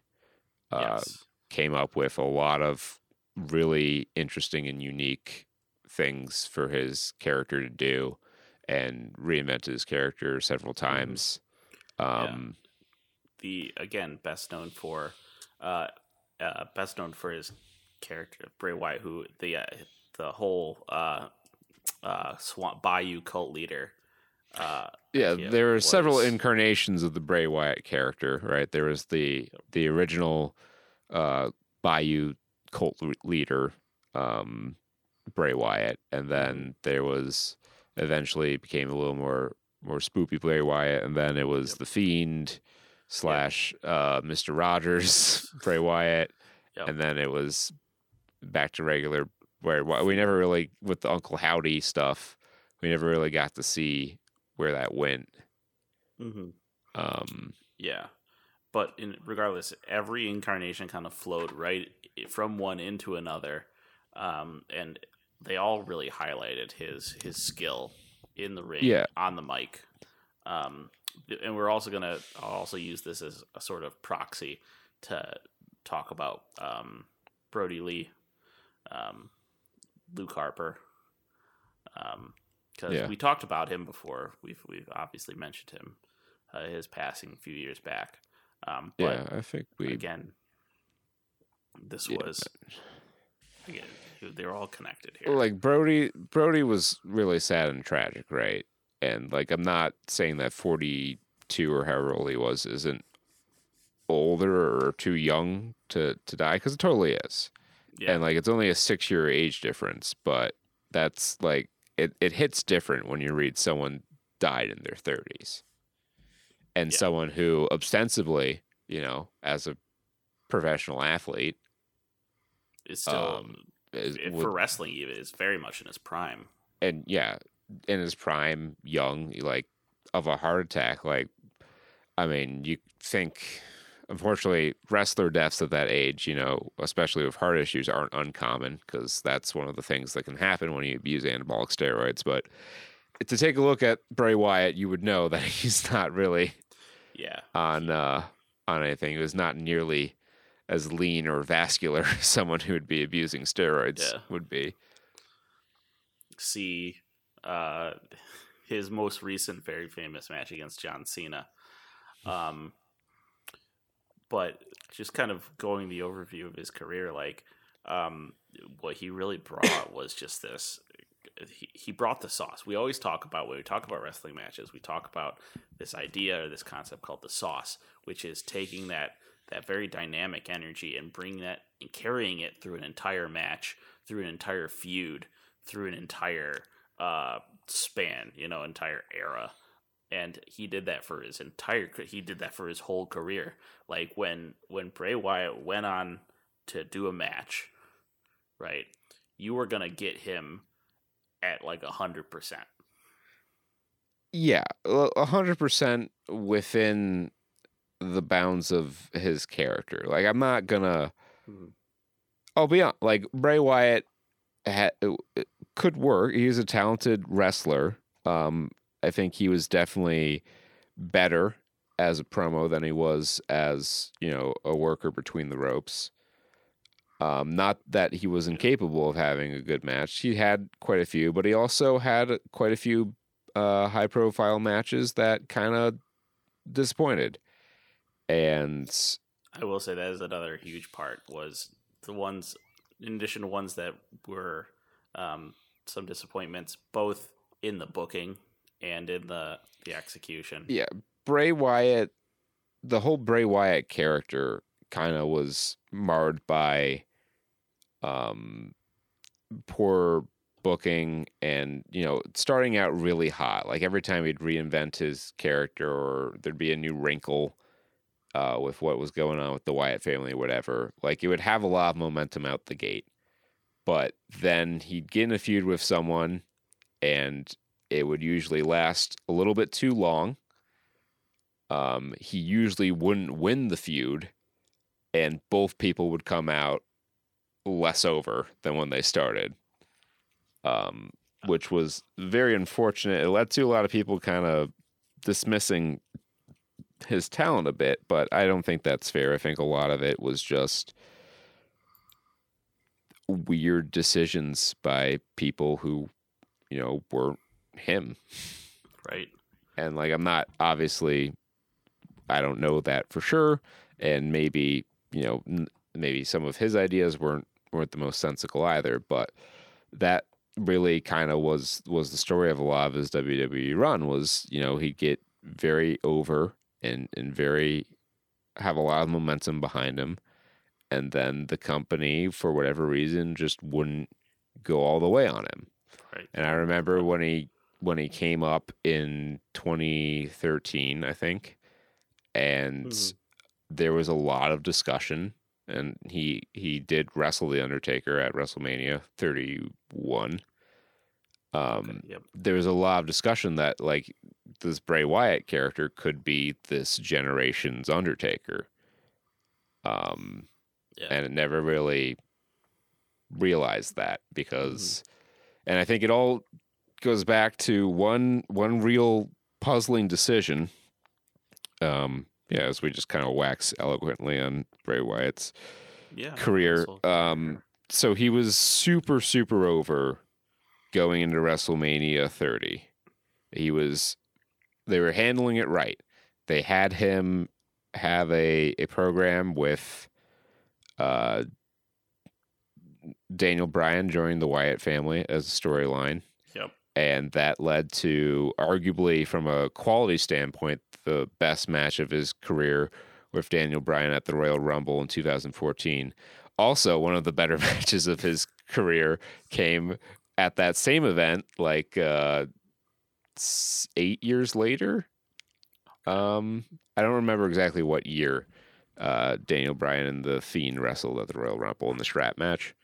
But that was also like one of the better matches of his career. Common thread there. This Bryan Danielson fellow might be good at wrestling. Yeah, just a bit. But we're talking about Bray here. So the stage was set. He was going to wrestle John Cena at WrestleMania that year, and they beat him. Yeah. And it was the wrong decision at the time. In hindsight, it remains the wrong decision. And it really hurt a lot of his momentum, and it led to a series of successive feuds where Bray Wyatt would talk a big game as he could, and say all the stuff about how he was going to do this, how he's going to do that, hype up a crowd like very few others. But when push came to shove, he didn't win, and like you can only eat so many pins before the fans start to view you as a loser. Yeah. And that's kind of what happened. He had to go away and reinvent his character, which he did with the whole Mr. Rogers Firefly Funhouse gimmick with the Fiend there too. And the Fiend got super over. The Fiend was over big. It was a really well done sort of storyline, right? Where it was a slow burn build up because he came in, you knew he could put on a promo. He had something cooking. But what he did with the Firefly Funhouse was like above and beyond. It was basically like a series of vignettes where he would play this like children's television version of his character. But it was like super creepy. Right. Like something was definitely wrong, and like things would just be a little bit off. And like all the things that showed up there, like all his puppets had names that were references to like critiques about his previous role that he received, like Ramblin' Rabbit, because people used to accuse his promos of being very rambling. And like Mercy the Buzzard, Follow the Buzzards was a catchphrase of his. and Waylon Mercy was a inspiration for the character of Bray Wyatt. So a lot of Easter eggs like that, very meticulously crafted, very creative stuff, and all led to the unveiling of the Fiend character. And that first entrance was something else. Came out to a remix version of his theme with like a heavy metal bend to it, Fruit of Smoke, carrying a lantern in the shape of his own decapitated head. Yes. just immense presentation, immense presence bringing on the stage. Like, I think it's one of the most iconic. He has one of the most iconic entrances in the last decade or several so. iterations of it. Yeah. Like it. Yeah. It was something really, really unique and very cool. And but unfortunately, just like they did with the original Bray Wyatt run here, they immediately booked. That's one of the biggest disappointments for me. So yeah, this is one of this Hell in a Cell match. Yeah, so Fiend gets super over, and they decide they want to put him in the feud with Seth Rollins, who was Universal Champion at the time and has gotten himself very over. He beat Brock Lesnar at WrestleMania. We were at that WrestleMania. He had a lot of momentum going in. So what do? They take their babyface champion and they program him against the most popular act in the company at the time. Yeah. Mistake number one. Yeah. Like, you shouldn't split the cheers between your audience. Like, there should be You've crafted a no-win scenario. And especially no-win because, like, you shouldn't beat... The Fiend's only wrestled a handful of matches at this point. And in these matches, his draw in particular was that he was able to no-sell moves. That he was this seemingly invincible force who, when he won, he absolutely not just, like, squashed, but, like, dominated. Yeah, like... wrestlers. Very short matches. And that kind of probably likely would have limited the character in the way that it was limited in the long run anyway, because it's difficult to work matches like that, and there's only so much you can do. Bryan Danielson figured out a way to make it work, but he's Bryan Danielson. Yeah. So anyway, they go and they book this Hell in a Cell match, which is like the worst way to do this because and this one in particular was the worst format Hell in a Cell match. So the idea in general is bad, right? Because now you've put them in a scenario. So you've made the horrible mistake. Your first horrible mistake is you took the most popular act in the company and put your top babyface against him. So now, since the Fiend's the hot new toy, people might not get behind Seth Rollins, and then you've got a problem on your hands there. Second horrible decision you've made is you've booked them in a Hell in a Cell match, which is a match, traditionally, a stipulation that ensures there will be a decisive winner, because it's a giant cage around the ring with no disqualifications, no countouts, none of that bullshit, no outside interference in theory, although... Yeah. That's never stopped it from happening before. Right. And there's meant to be a decisive winner in this match. So now someone has to lose. You either have to take the belt off the guy who just won it and has got some momentum behind it, or you have to beat the Fiend.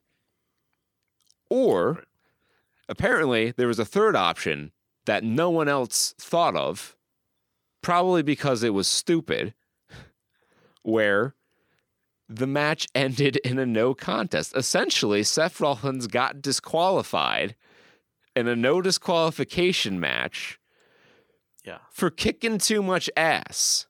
So this is the worst. This is the worst of all worlds, right? Yeah. Like, this is the worst of all worlds because now you've made the Fiend look kind of weak, right? Because he's getting beat down to the point where the referee feels he needs to stop the match. You've made Seth look dumb because he got himself disqualified in a Hell in a Cell match like a fucking geek. Yeah. And he beat the super popular new act. So now the fans start to turn on him and his title reign kind of goes to the shit. Like, everyone in that match was worse off. Mm-hmm. And they tried to save face a month later on the Saudi Arabia show by having The Fiend beat someone for the Universal title. Yeah. That was much later, actually. That was like, it was a day late and $1 short, essentially. Right, yeah. Because they did the rematch at they did the rematch at Saudi show, and I think The Fiend won. So again, it was a day late and $1 short. If they should have just had him win the Hell in a Cell match if they were going to take the belt off him anyway. But yeah, that hurt both characters measurably. They never really recovered from that. And it kind of cemented the missing piece from his like magnum opus. His whole career was missing that one piece. And like, again, yeah, he got it in the end. But yeah, he won the title once and he defended it at WrestleMania in a match that was another storyline that got really hot. Randy Orton joining the Wyatt family, right? And you had Luke Harper being suspicious of him the whole time. Turned out to be right, and the fact that Bray Wyatt never caught on to it kind of made him look silly from the outset of that match, which would have been fine if you had him keep the belt at WrestleMania, but for some fucking reason they decided to beat him. Because you got Randy Orton bulletproof. And the match was so fucking weird, because they would like be doing the fucking match, and then in the middle of the match, they'd stop the match and cut to an overhead view of the ring where they'd project like bugs, cockroaches, and maggots onto the ring for reasons. And it totally broke the pace of the match. Yeah. And the match itself wasn't great. And to make matters worse, he lost. First off, that match should have been a triple threat with Luke Harper in there. Yep. And they shouldn't have done the bug gimmick. And that way, that would have been fine, because if you just had to put the belt on Randy, you could have had him pin Luke Harper, and then that's fine, because you've protected Bray Wyatt. He didn't get pinned for the belt, and Randy's now champion, and you didn't have a bad match where you projected bugs onto the ring. Right. It really encapsulates like the failures of booking Bray Wyatt. Not the failures of Bray Wyatt, but the failures of booking Bray Wyatt illustrate and are emblematic of a lot of our complaints with that era. The previous creative regime, yes. Yeah. Where the correct decision was often right in front of them, but they refused to do it. They'd rather make $1 their way than $10 anyone else's. Until their backs were against the wall, and we got the Firefly Funhouse match during COVID. Yes, and that was probably the most memorable piece of the Fiend run, was the Firefly Funhouse match, which, again, Bray Wyatt and John Cena colliding at WrestleMania, but in a much different way than their previous collision. It was a cinematic match, which was something that basically was born in COVID out of necessity, and it was very interesting. A lot of meta references. Bray in his creativity and in his meticulousness he said, "This is an opportunity. I'm going to put together something extra special." It was less a wrestling match and more of a like avant-garde experimental film. Yeah. I guess for better or worse, I've talked to some other people who've watched that match who don't like it as much, and I'm like, I didn't love it as much as you do. As I recall, you liked the match a lot more than I did. I applauded the creativity, but it wasn't enough of a match for me. That is true. But as like an extended promo piece or like a backstage vignette, I think it works perfectly. And there's a lot of really interesting stuff in there, like the NWO Cena was a trip. Yeah.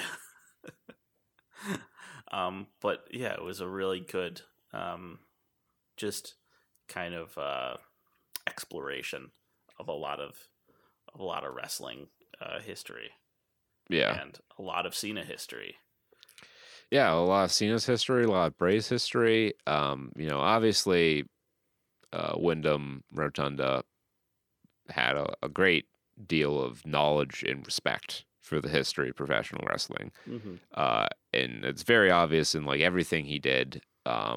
Like I made the references to Waylon Mercy, who was a wrestler with a kind of similar gimmick to the original cult leader Bray, that he obviously took a lot of inspiration from, and he paid homage to Waylon a lot in how he dressed and how he wrestled in those early years. Yep. And all the stuff with the Firefly Funhouse, all the references to his character's history, and including Huskus the Pig, which is a dig on his Husky Harris character, Mm-hmm. which is the gimmick he was saddled with before he came up with Bray Wyatt. The obligatory I don't know what my who I am yet debut character, which I mean, again, it's the mark of real talent, real legends, that they can take that they'll start off with just a really generic gimmick, and they will they'll move on from it. Kane started out as Jerry Lawler's evil dentist. Yeah. Before he was repackaged as the fake Diesel. And eventually the third gimmick stuck. Stuck good, and it's the mark of, those are the things that'll stay in history. And yeah, so I again, kind of summing it up here, go watch his return promo. That's really, I think it's a really great promo, kind of where he just talks about how he feels in relation to the WWE universe, the fandom. Yeah. Go watch the Firefly Funhouse match for the highs. I will say, go watch the Hell in a Cell match in that red Hell in a Cell with minimum visibility, just to see, just so you can understand how far it went down. Watch his debut entrance as the Fiend from, I think it was that year's SummerSlam. I don't remember the year off the top of my head. Watch the Shield versus the Wyatt family. Wyatt family triple threat from Elimination Chamber 2014. Watch his match against Daniel Bryan at the Royal Rumble, both of them, both as the Fiend and as Bray Wyatt. Watch his Mania match against Cena at WrestleMania 30, and again, kind of see how that was so clearly the wrong decision. And another moment I'm going to throw in there that it's a moment where another moment where Larry got his flowers from the WWE audience. The segment he had with The Rock and John Cena at WrestleMania 32. Fast forward through The Rock's incredibly drawn out entrance where he lights his own name on fire, and just watch as the biggest audience that they've ever had in a building, in the face of one of the most popular wrestlers in the history of that company, chant for the other guy in the ring. To the point where The Rock had to stop and acknowledge the chants and put Bray Wyatt over. That felt like that could have been the start of something, and they never went all in on the guy. And even when they tried to, they would either get cold feet or immediately make the dumbest possible decision you could. Hey, and watch it. Watch the story. Remember him and carry it forward. I mean, he lived basically a third of his life in the public eye, essentially. Yeah. And that's you watch a young boy become a man, essentially, right before your eyes, and go through the struggles and the trials and the tribulations, and unfortunately, you watch him go far too soon. Yeah. So don't forget. Every day is precious. Tomorrow is not promised. live life, and if you have people in your life that you love, let them know that you love them every day, because you never know when you're never going to get the chance again. Yep. That's it. That is it. We On a do lighter have note, yeah, we do have to. We do want to move on here. We're spending our time taking a few minutes, probably a shorter one because there's not too much to talk about in this. But we do. Our feature is the Blue Beetle. Blue Beetle. It was all right. Yeah. It was derivative of Iron Man in some ways, as kind of expected. But it wasn't like super derivative. Like a lot of the visual flair with the helmet stuff is the same, Mm-hmm. but I think the story's story kind of elements, unique. yeah. Yeah, story elements are fairly unique. Although you could say, oh well, weapons company tries to develop super weapon and is stopped by person who has prototype of that weapon. And you would be correct, but if you kind of boil it down to the base elements far enough, like if you let it reduce far enough, you can basically get every movie to conform to the hero's journey. So you hit him with the reducto ad absurdum. Yeah, and you miss out the whole family dynamic of it. I didn't even really think a lot of it in the context of like Iron Man as I was watching this. Mostly I was thinking about it as like in the context of James Gunn's other movies, because this was a big thing. This was his DC film debut. Yeah, this was, well, I mean, it's not, he didn't direct a movie or anything. And honestly, I've seen a few articles where the director said that, he didn't really have a whole ton of input or influence over, the decisions on the movie.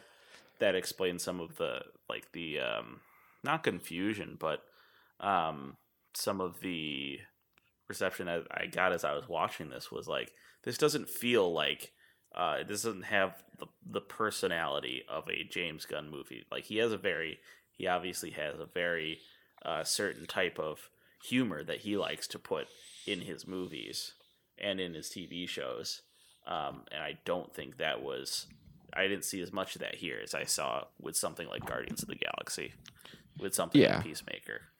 This is the first movie in his canon, I guess. Like the DCEU is no more; it's now the DCU, and he considers this to be the first DCU movie. Mm-hmm. I don't know what the next one he's going to have more involvement in is, but I think he, from what I've read, he let the director just kind of realize their vision for the movie, and it was fine. It was definitely, I think it's definitely more of like a movie that does proud by the Hispanic people than like Flaming Hot. Yeah. I think from what I see, like a lot of the story elements, the filmmaking elements, the design elements are things that I think resonate with a lot of Hispanic people. Just my feeling on it. Having been tangentially involved with a Hispanic family for about 3 years of my life, I have some inside information on Hispanic households, and I saw a lot of that household in this. Obviously, it's a little bit different because it's not a monoculture. Of course, this family's Mexican. The family that I was involved with was Ecuadorian, so they're different cultures, but there's some common threads throughout. Yeah, they run through a lot of those areas. Partially, so I think part of that extended to was the way the story was told and the way the movie was shot. It is very colorful in that kind of way. I think the first thing that jumps into my mind is just I think of Spy Kids. Like, I think of Spy Kids.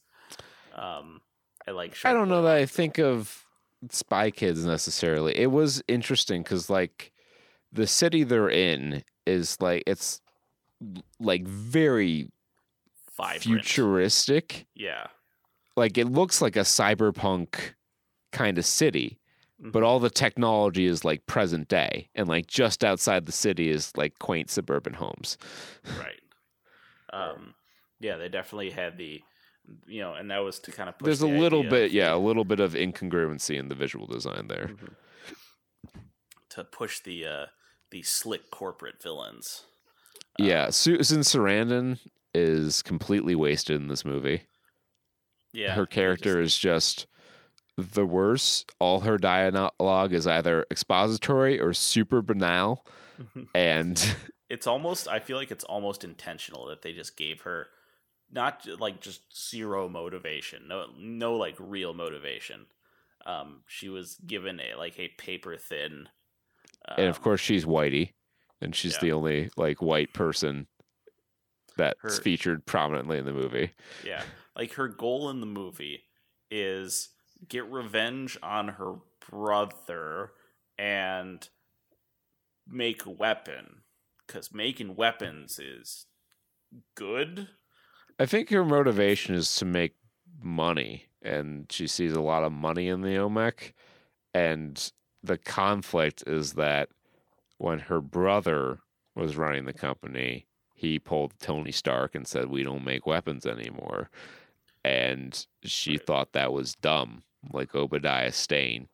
And so when she took over the company, they go right back to making weapons. Sound familiar? Yeah. I guess it's a thing from the comics. I don't know. My brain said when they the Well, no, villains. OMAC was, I believe OMAC was invented by Batman Oh, as okay. like a satellite that like kind of like could help him Minority Report and stop crimes before they happened. That makes a lot more sense than having the army of the one-man army corps. But I don't know. Part of my brain wants to say you should have just named it Olmec. But again, different. I think Olmec was Peruvian. Well, I mean, his character was like Lieutenant something or another. Yeah. He's from some South American country where there was a civil war going on. Yeah. With child soldiers, of course. Yep. This is partially Iron Man, partially Metal Gear Solid 4. Partially Spy Kids. No. Yeah, so the plot is pretty straightforward. Finds the suit becomes his friend, or bonds with him. Tries to save the daughter, love interest, the niece, rather. The love interests just completely forced. Like there's no real reason why these two should like each other. Yeah, there's a lot of. It feels like they never really explicitly say how old she is, but just kind of the way that it's positioned and like the way she's introduced, it seems like she's like been involved with the company for a while. It just kind of it felt to me at least that she's like way too old to be dating this kid who just graduated college. Yeah. And Jolo's okay in this. Yeah, he does. The he does one fine. complaint I have with kind of him and him being in this movie in general is why hire known karate guy actor if never used in fight scene?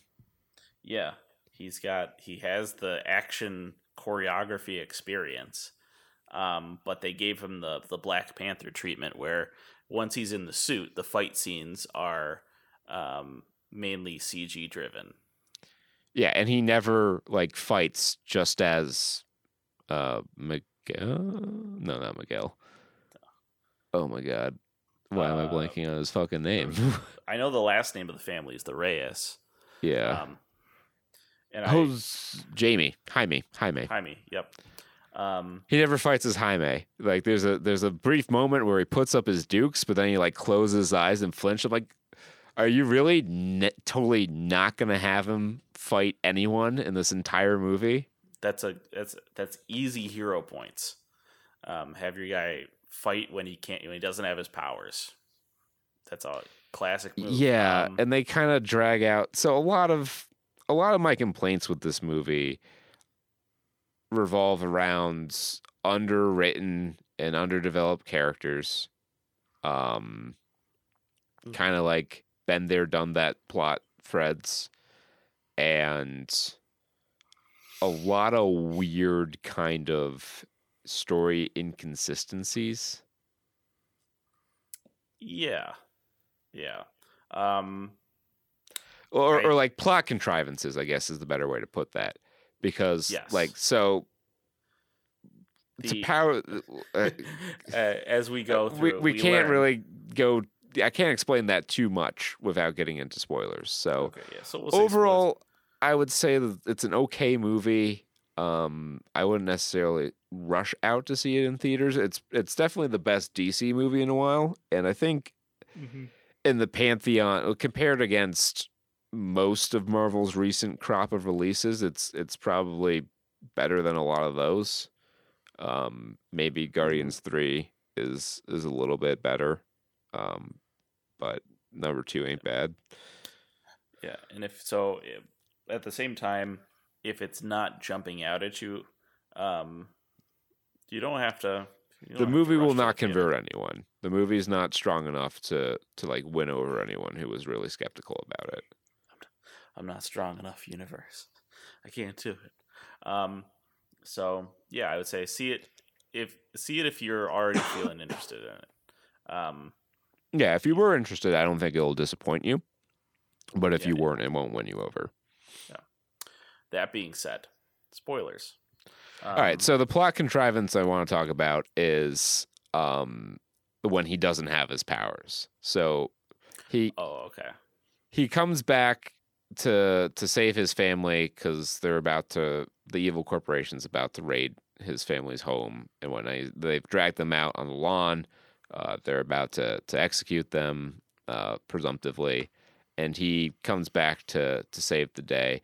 And he could have saved the day in a much cleaner way that would have prevented the easily predictable plot thread of him being captured. But they need to capture him so they can drain his suit's power to power the OMEC.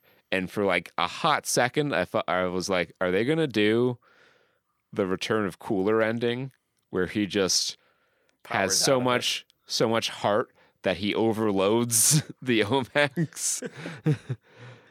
They didn't choose to do that. No, this power drain thing was to both reestablish the villain as credible, because he tussles with the villain earlier in the movie and easily handles him, and had he not been a pussy, could have prevented the second half of this movie from happening by just killing the guy. Yeah. Who ends up dead anyway. So it's not like he saved a life. No. Just that guy got to live for a little longer before. Just a lot more people died, including his father, as a consequence of not killing him there. Yeah. I mean, and you could say whatever about the character, his. But anyway, yeah. So they drained the suit so he can't have powers, so the movie can last another 30 minutes, and his family that uncovered the original Blue Beetle tech can have some stuff to do, including I have to talk about the Power Glove. So, yeah, we got to definitely talk about the Power Glove. This cannot wait. So the Brazilian niece or whatever of Susan Sarandon, I don't want to try to figure out how that works, but her dad was the original Blue Beetle. He could not bond with the Scarab. Apparently that was another dude that he knew. And they don't really explain that at all either. But he studied the Scarab and kind of tried to reproduce some of his tech. So they gear up on weapons. And the grandma has the minigun that you maybe see. a little too late. Yeah. They Yeah. So yes, all this arsenal. shit, including I almost forgot about it. So all this shit, including a beetle-shaped tank, was very effective beetle-shaped tank, as it turns out. Yes, the Herkimer battle jitney of beetle-shaped tanks. That's the second Mystery Men reference of the show. Blue Beetle could have been. Don't test me or I'll make a third. Yeah.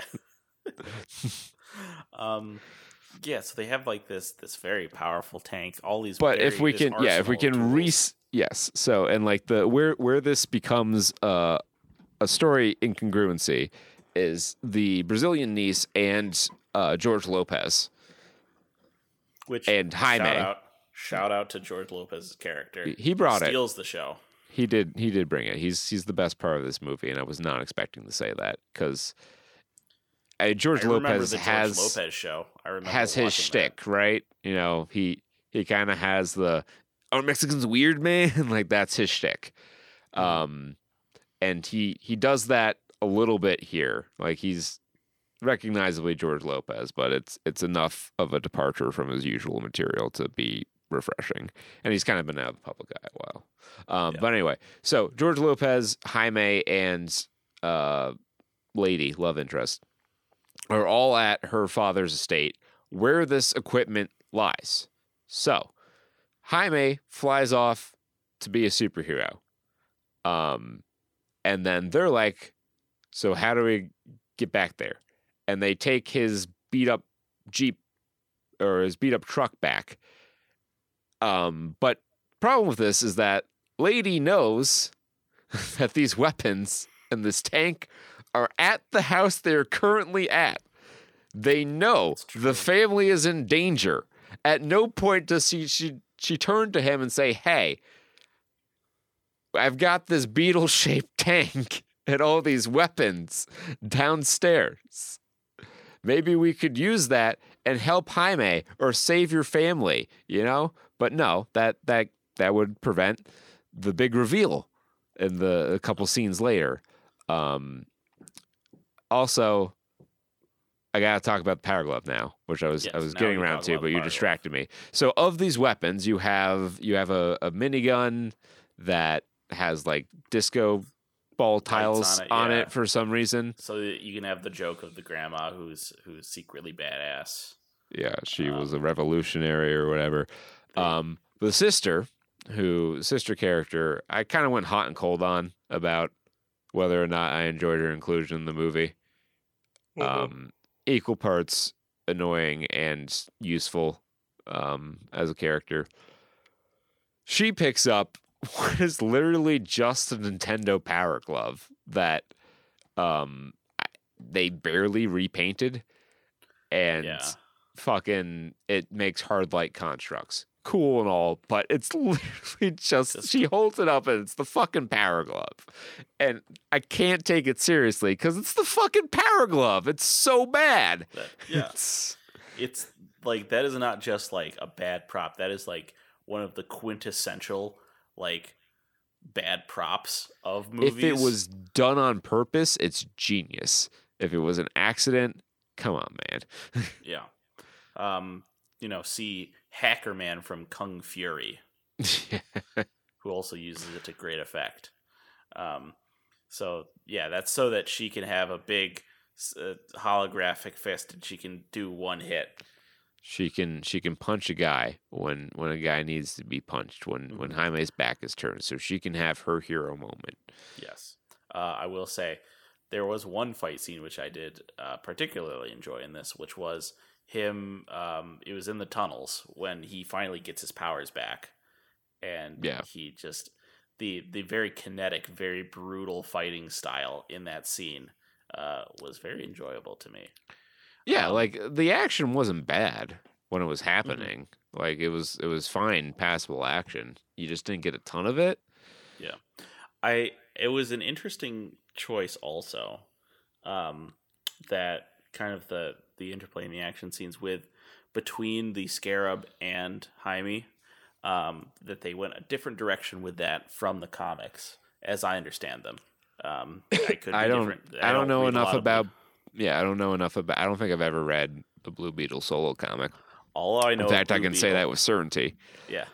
All I know of Blue Beetle is what I've seen from like Young Justice and Yeah, that's JLA. that's it. That's all I know is Young Justice, Blue Beetle.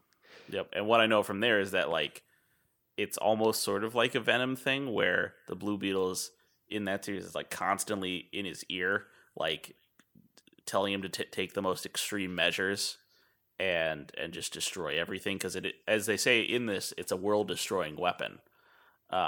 So it's trying to like fulfill its purpose at all times, and it's in conflict with its host at least in the other shows where he's like, I don't know, keep me from just destroying city blocks while I fight. Yeah, I understand why they would kind of maybe not take that approach because if there's constantly an argument on the screen, it can get a little draining, and we all know how hit and miss that worked in the Venom movies. Yeah. So they made the choice to really not include the Scarab as any kind of character. Only there is like Fee from Skyward Sword. Although they give the Scarab a little bit of I won't maybe character is a bridge too far, but like it has logic that's in conflict. So like we said, the Scarab wanted to kill the guy who would be Omek at the midpoint of the movie because it saw it as a threat that should be eliminated. And Jaime was like, no, don't kill him. Yeah, killing's wrong. We're not killers. And you're like, okay, so that's going to be a little bit of back and forth there until, they kind of fully sync up. But that's not quite how it happens. Because when it happens and Jaime's ready to kill this dude for real now, for no goddamn reason at all, the Scarab's like, nah, man, chill. We're not killers. Yeah. Like they flipped the script. And it's like, and they didn't build to that. They didn't earn that. They didn't like there was no like setup to that being the case. Like it was a predictable cliche because you all right, he's probably not actually going to kill this dude. But like you could have had him like just not be able to go through with it. Any of number of other twists or like surprises that would halt him. Maybe he sees the locket that the bad guy has. Yes, you could have had him see the locket, and then you could have had him explain his backstory instead of like having the Scarab like show him via flashback or reverse flashback, or maybe also or perhaps you could have had the Scarab instead of like at some point just show him that like instead of like stopping him from killing him, like a hard stop. Like a soft stop, be like, wait, Jaime, this dude might not be what you think he is. Right. Which would have been fine. Yeah. And also not have that script flip moment, which is a very movie thing to have happen. Mm-hmm. So I get why they did it. But it works better when it makes sense. Yeah. And it works better if you have Jaime's arc be like he's increasingly like getting out of control himself, which we never got a lot of. Like if he starts becoming like he has that fight scene, but it doesn't really escalate to the point where I would believe he would just murk dudes. Yeah, like he beats them up and they're gonna have very severe injuries from which they may never fully recover, but they're not likely to die. Right. If we saw him like getting more and more brutal as the rage and anger like from losing his father kind of starts to build on him. Well, so the rage and anger, the sadness from losing his dad is what led him to like sync up with the Scarab. Like, so yes, that was the reason we couldn't have him save his dad was so that we could have the moment where his ghost dad tells him that he's right where he should be and that this is his destiny and he needs to carpe diem and seize that day. Yeah. It was his uncle being shot at And he very clearly scampers away and is not dead. But we're Yeah. meant to believe that Jaime really, really believes he's dead, and that causes him to fly off the handle on this dude. Which he also could have just had, like, I don't know if the Scarab would reasonably have that power, but he could have been, like, a trajectory unlikely to have caused lethal Yeah. damage there. Like, I don't He's know. probably alive.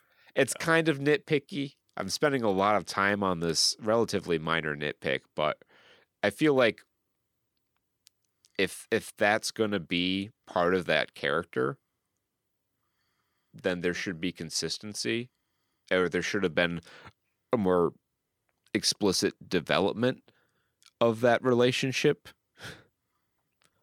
Right. It just needed more or fleshing out. of like the character of the Scarabs, or its motivational shift. Because like the only real shift that happened, like the only events that happen between when the Scarab wants to kill the dude and when the Scarab doesn't want to kill that same dude who's now done more bad shit.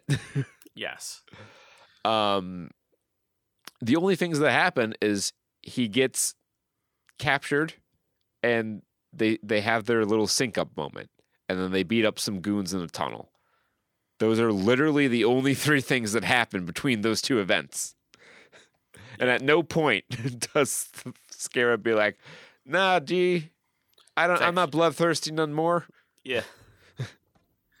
If they synced, if they synced up, they shouldn't be like differing. They should be on literally the same wavelength. Right? Yeah. So definitely a botched sort of finish there. Doesn't ruin the movie, but feel that's one of the. It's a very exemplary of like kind of how this movie was written, not poorly, but kind of lazily in some spots, and it feels like we're trying to hit a lot of the notes that are on kind of like the blueprint of a modern superhero movie, especially an origin story one. And we got to get to those points. We got to have a family member die, and we got to have him, coming to grips with his equipment, and they don't do like a training montage, which I think would have fit Jolo's character a little bit better. And you could have kept the movie. You could have had the movie be even a little more lighthearted than it was, because for the most part, it's a pretty lighthearted movie. And when they try to make it a little more serious, it really doesn't stick because it's been so lighthearted, and they interject levity into it, and it's impossible to take George Lopez seriously. Yeah.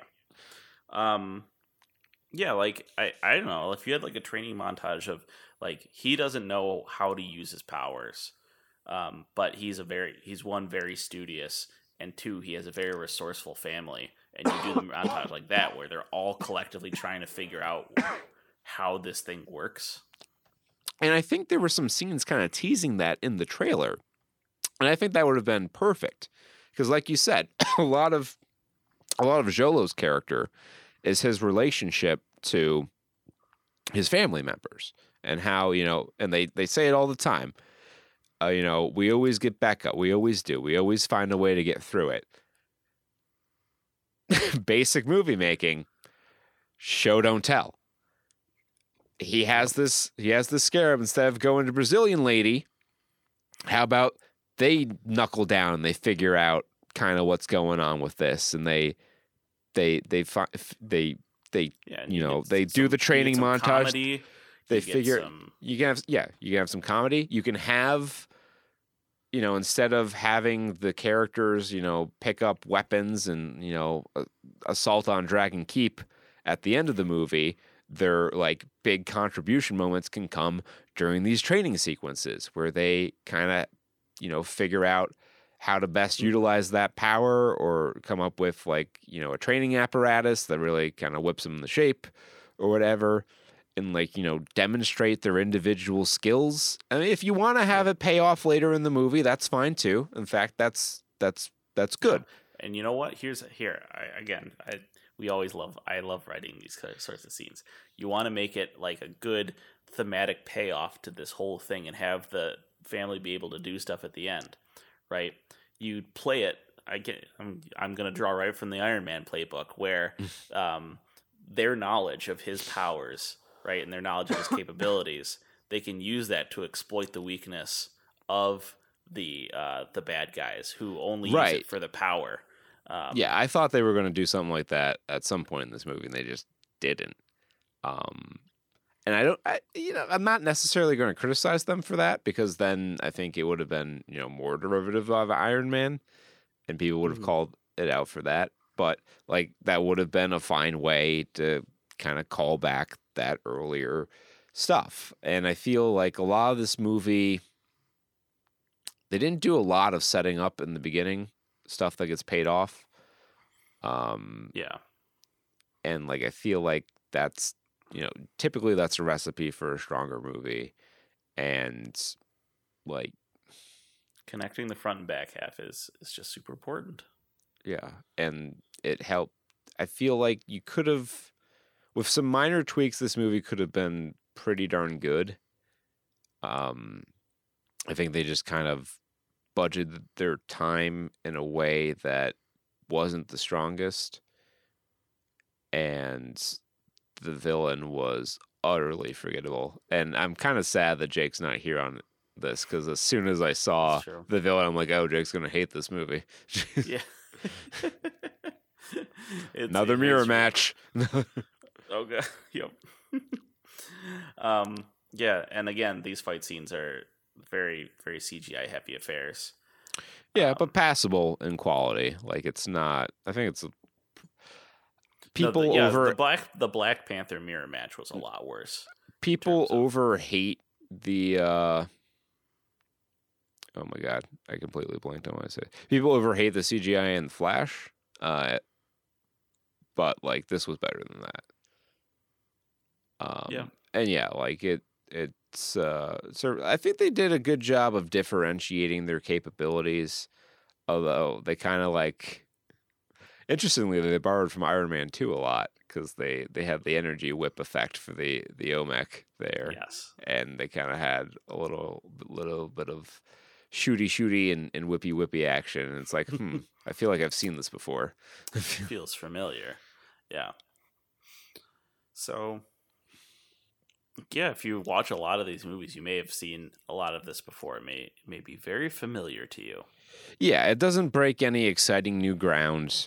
I guess it's neat if, well, I mean, it's kind of neat that like you have a Latin American or Mexican even superhero, and like in a movie that was fairly original and well done. It like dodges a lot of criticisms that happen with a lot of these representational casting decisions, where it's like, oh, you're just, race bending an existing character. But, Blue Beetle has been portrayed for a long time as someone of Hispanic descent. And, they put a movie together around it, and they kind of made it a movie about family. Talent.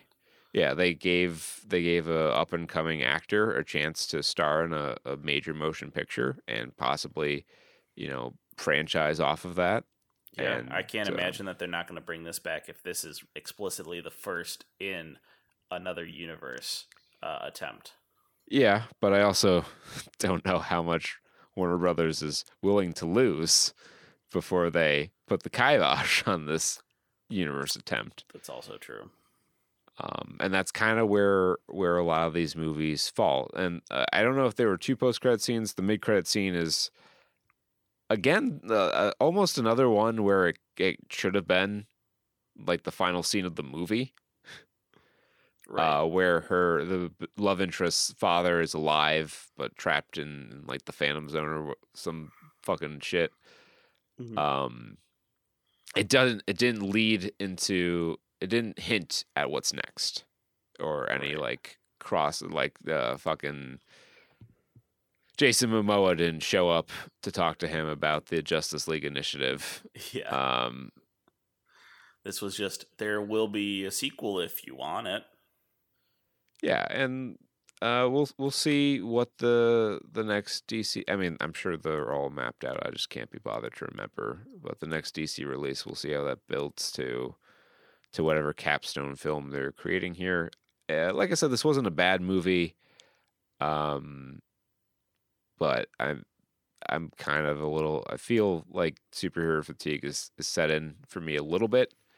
A good superhero movie still gets me excited. Yeah. But like a lot of this paint by numbers, like we're still trying to milk that Marvel formula from decades ago. Yeah, and it's just going to get fewer and farther between when you strike gold.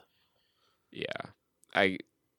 In some ways it makes me pine for the days of yore when you weren't guaranteed to get superhero movies, and they weren't all guaranteed to be good. And when they were, even if they were only like kind of good, you were like, oh boy, we're cooking with gas now. Yeah.